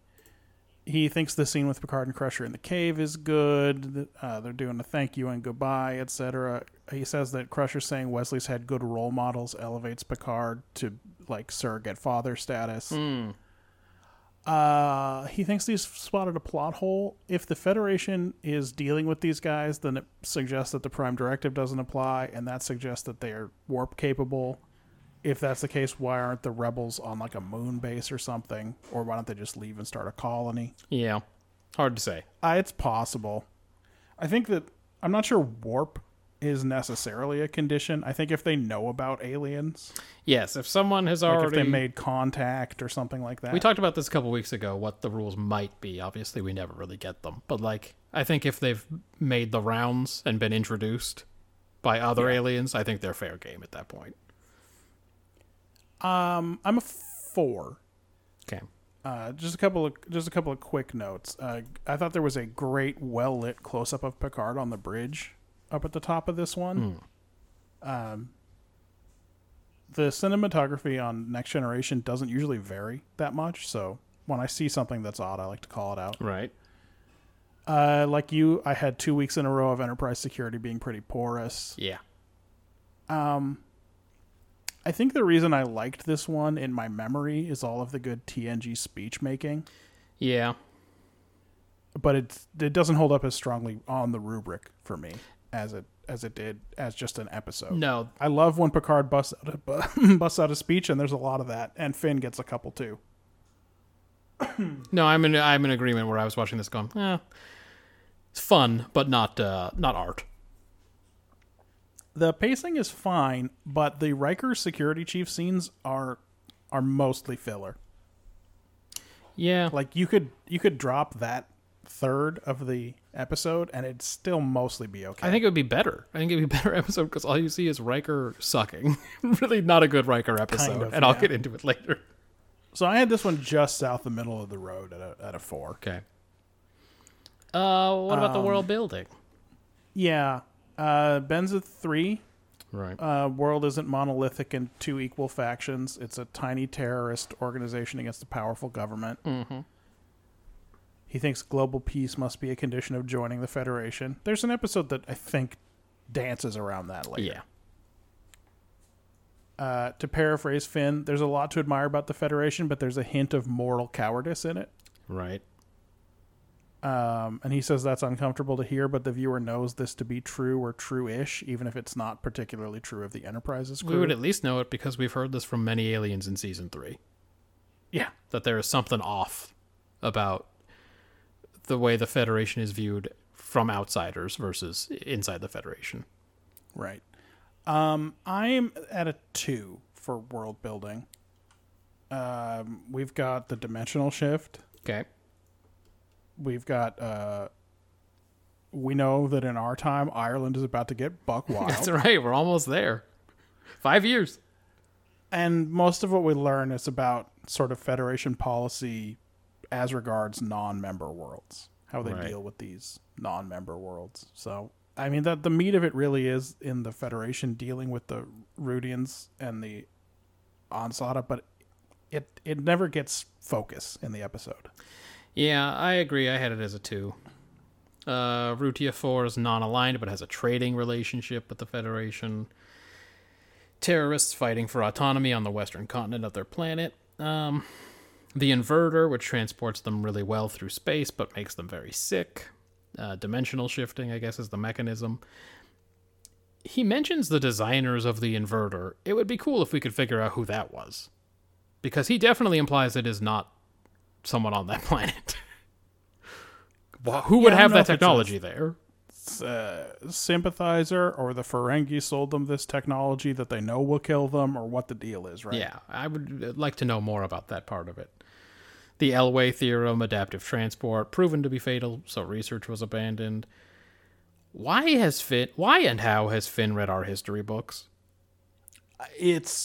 It's an insane thing that comes up in this episode. You can maybe work out how. Let's do one better. He takes one fucking look at Dr. Crusher and says, "You're from the American continent, right?" Mm-hmm. She says, "Yeah, North American." And he's like, I got a good one. I got one ready for this. Hey. Your own George Washington. Hey, how do you know? Yeah, right? How do you know by looking at her? Yeah. Yep. Has he got her service record? Who sent him her service record? It's very confusing. They just showed up at this planet with a bunch of medical supplies. But the how is bizarre. But does he have one ready for everything? Like if she was from Africa, would he have one ready? Would he be like, your own fucking Shaka Zulu? we have one world to deal with here. And if someone showed up and said, "I'm from Hungary," you'd go, well, just like your own. Well, it's not yours, but a few countries over, I got one. You'd really be struggling. I kind of know where that is. You've heard of George Washington then, right? So then, yeah, that has always blown my mind since the first time I saw that episode and continues to baffle me. Irish unification in 2024, the Kenzie Rebellion. It was a 2 for me because most of it's nothing, and the things that I was curious about, I did not learn about. And how about characterization? I gave it a 2. Crusher rushes into action to save these randos and shouts, "I'm a doctor," to anyone who will listen. Yep. She initially refuses to say anything to her captor, but she gives in pretty quick. She even gives up information about their mission and her own family for some reason. Yep. Then she tells a kid he's probably not going to grow up, which is really cool. Crusher tells Picard he wouldn't dare have beamed her up in scene 1. It's okay. Picard and Riker already said as much on the bridge. In front of everybody that's on the bridge. Yep. Crusher has become a terrorist within a couple of days, I think. She was all in on that. Data's a snitch. Oh, yeah. Just fucking calls the ship and is like, "I told the doctor we have to leave, but she doesn't want to." I don't outrank her. I need the captain's permission because she outranks me. Riker is a pass-the-buck motherfucker. I don't want to be in the transporter room to greet her. Oh, okay. Well, Billy boy, it's not going to matter. Because she gets kidnapped. You feel better now?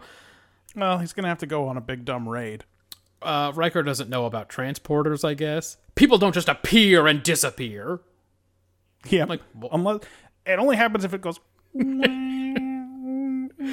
I did a great impression. That's the noise it makes. You guys, That's how it You sounds. remember that, right? And go sparkle, sparkle, sparkle. Riker appears to get tired of these interrogations within 35 seconds and gives the whole game away just through this. That's another Kaczynski. Threw this lady right under the bus. Then again, he is sure he has solved terrorism when that kid puts down his gun in the end. Despite the fact that he didn't do anything to stop him, won't stick around to try and help, and probably won't even remember this happened by next week. Hey, dog, it's for one kid to put down his gun. It's like, who are you? Why are you talking? One of the worst Riker episodes so far, and there have been some bad ones. Worf is 500 times smarter than Riker. He knows they abducted her to get the Federation involved. He basically says it in the first briefing. Yep. He doesn't have great reaction time on the bridge, though. He only manages a double KO after like 6 shots are fired on the bridge. But the groundwork... No, Picard's stunt double's much better. That's right. But the groundwork Riker laid last week about the captain's safety pays off when Worf limps back to the bridge and asks to join the assault because he owes it to the captain. It's true. He did threaten him last week, didn't he? Worf remembered that shit. He said, the greatest human just told me that this is my fucking job. I better get back up there. Picard has never subscribed to the theory that power flows from the barrel of a gun. Again, it's a good time to be in the Federation. Yep. He lays Finn out with a wild haymaker. Crusher tells Finn that Picard is very influential. So I think that plays into the old boys club that we have described. Yep. Picard has his mind on escape and not loving a nasty terrorist like Crusher. Geordi is a fucking gymnast. Where he jumps in that scene. Yeah. Troy is really dumb these days. She thought Geordi wanted to beam himself into space to solve the problem. She forgot that you can take off your communicator and use it for this exact purpose. His signal... Lady, he's not going to beam himself into space to save the ship. That's not going to do anything. He's much more a duck under the closing door type. That's exactly right. Wesley stays cool under fire and figures out how to track the shifts, even though he misses his mama. Actually, he was the most adult person in the episode, and the only reason it gets as many as 2 points. Yeah, but he was doing the thing, again, from the Marla Astor episode. Oh, yeah. Where he was putting on a brave face, but secretly he's real mad at Data now. That's right. Data and Worf. For sure. It should have been you. But anyway, we'll get to see so many of these from Wesley. I mean, it's not that long until he saves the day with Menage a Troy, right? Yes. Yeah. He's starting to turn into that Wesley that we all remember. Yes, it is unfortunate, but it can't be that far away. It's the week after Sarek, so it's actually still about 10 weeks out. Okay. You gave it a 2. Just a 2. Ben gave it a 5. Okay. Continuation of idealistic Crusher, much better than Pulaski's character Pillar of hates androids because one probably bitter as a child. That could be. Confused Riker says their fight doesn't involve us. Worf, it does now. Mm-hmm. Yep. He says Wesley's a Mary Sue. I don't know that that's true. Wesley is known to be a smart engineer. Yeah. So it's fine. Also, he is studying.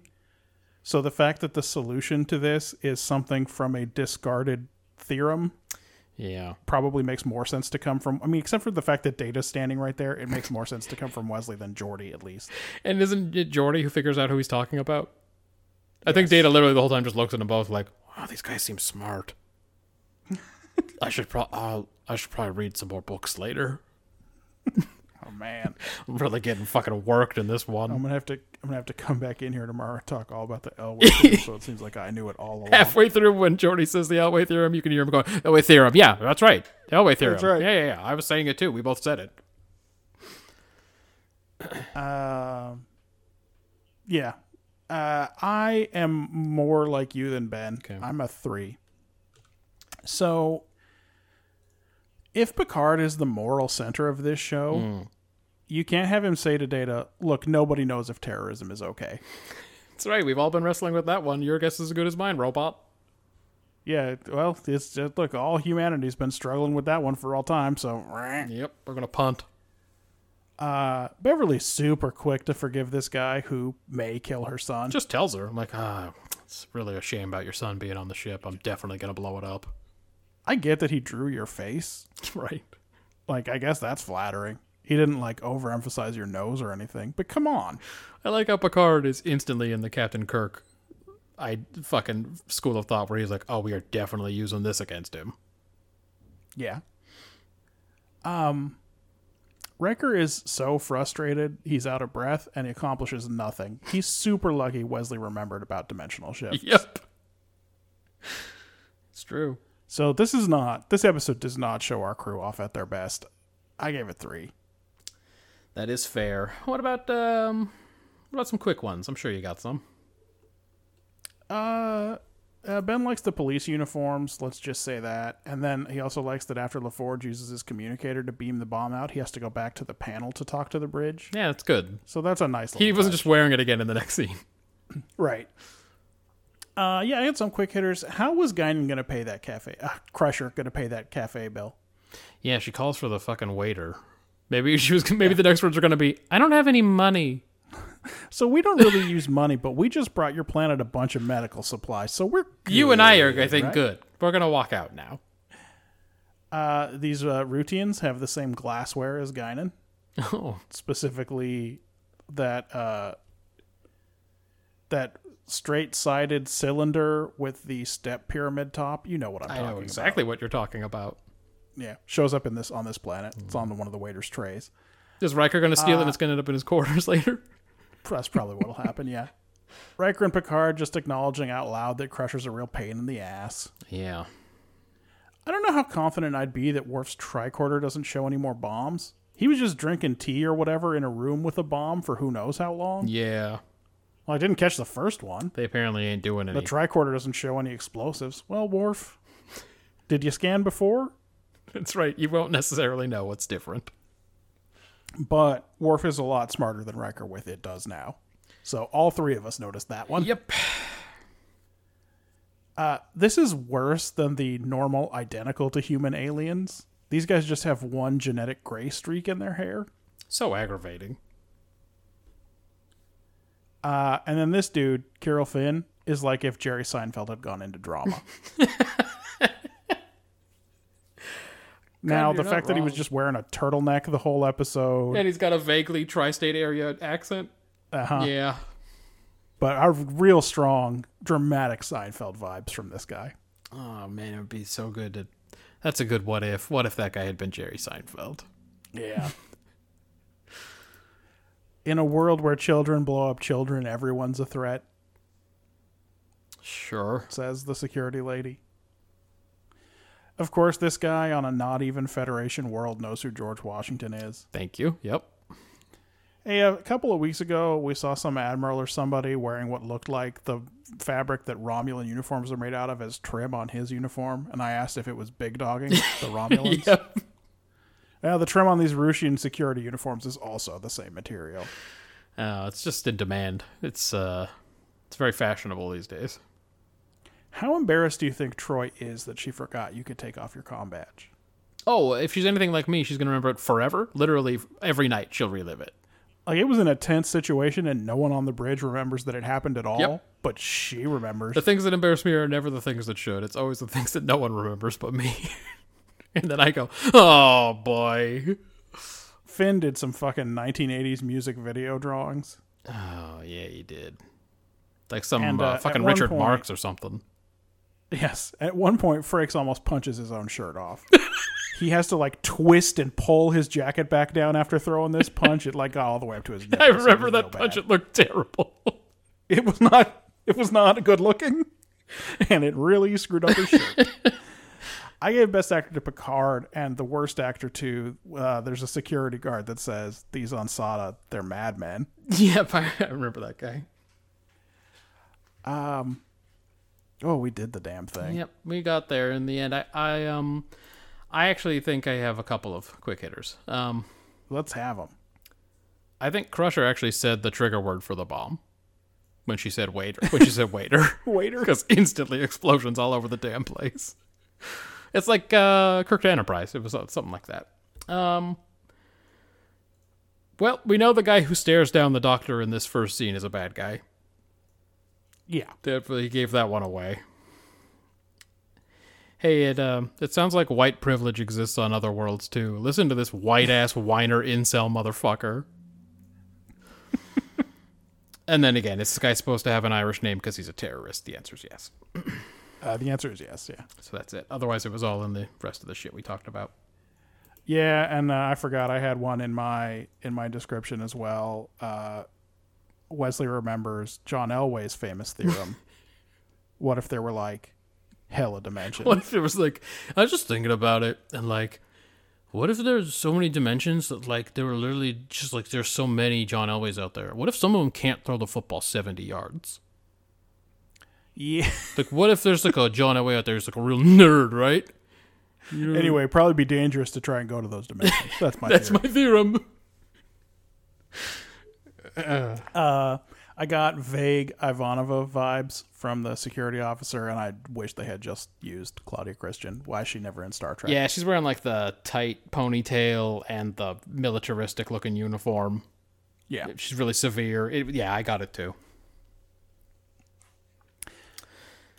Yeah, now we did it. In.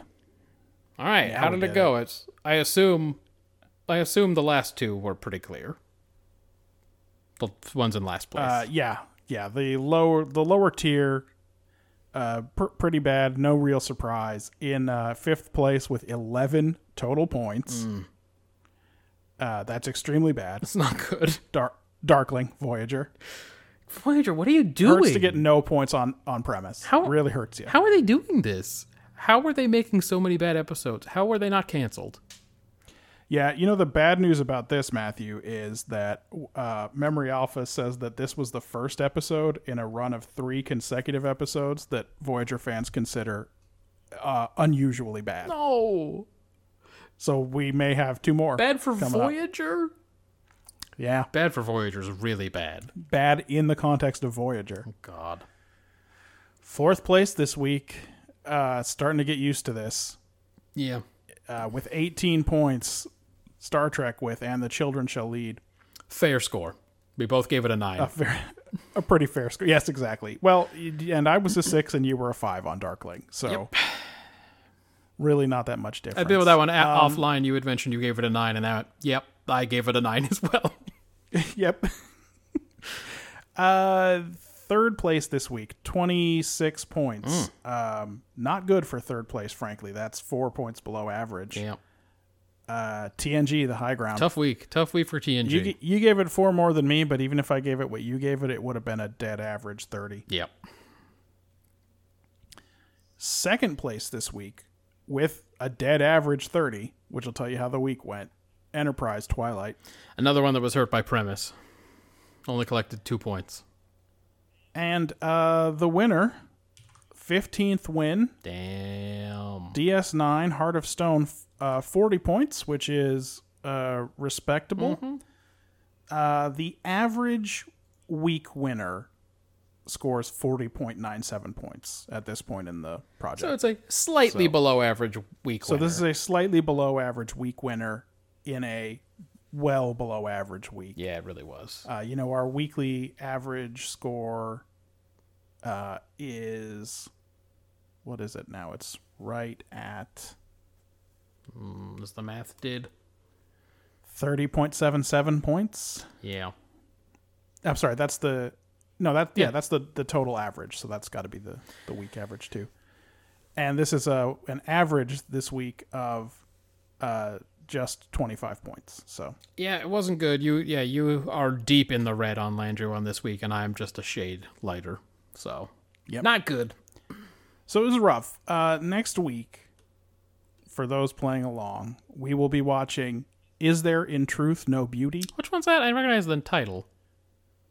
I know that Spock is wearing like red goggles in the thumbnail, but I don't remember. It's not For the World is Hollow and I've Touched the Sky. That's 3 weeks from Is There in Truth No Beauty is one of the Diana Muldar episodes.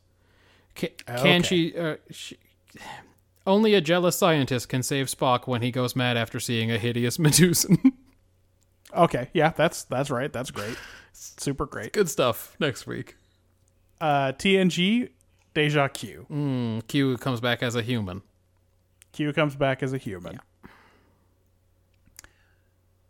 Deep Space Nine, we're watching Destiny. Do you remember what the thumbnail was on that? I do not. Let me see. A joint Federation Cardassian mission to establish a communications relay on the other side of the wormhole is complicated by an ancient Bajoran prophecy of doom. That sounds bad. That doesn't sound like it's going to be good, huh? Okay. Voyager, we're watching Rise. Okay, I also do not remember what the thumbnail was on that. Looks like some random planet is hit by asteroids. Voyager intervenes. Okay, I get it. And Enterprise, we're watching North Star. I assume we're still in the Expanse doing some stuff. I think we're still doing the Expanse, yeah. All right, well, as always, thanks to Ben for playing along. Next week will be a mailbag. Yes. We'll probably do some more reviews of our delicious snacks. Oh, yeah. I have notes on all of the remaining ones. Nice. So everybody please stuff that mailbox full. That's at BrotherDate on the Twitter machine.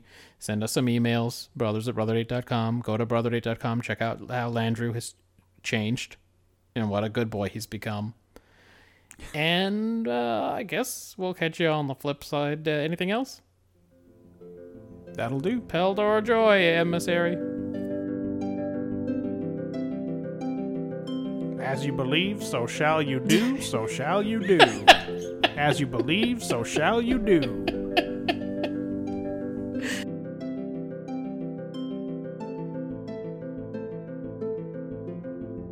Please subscribe.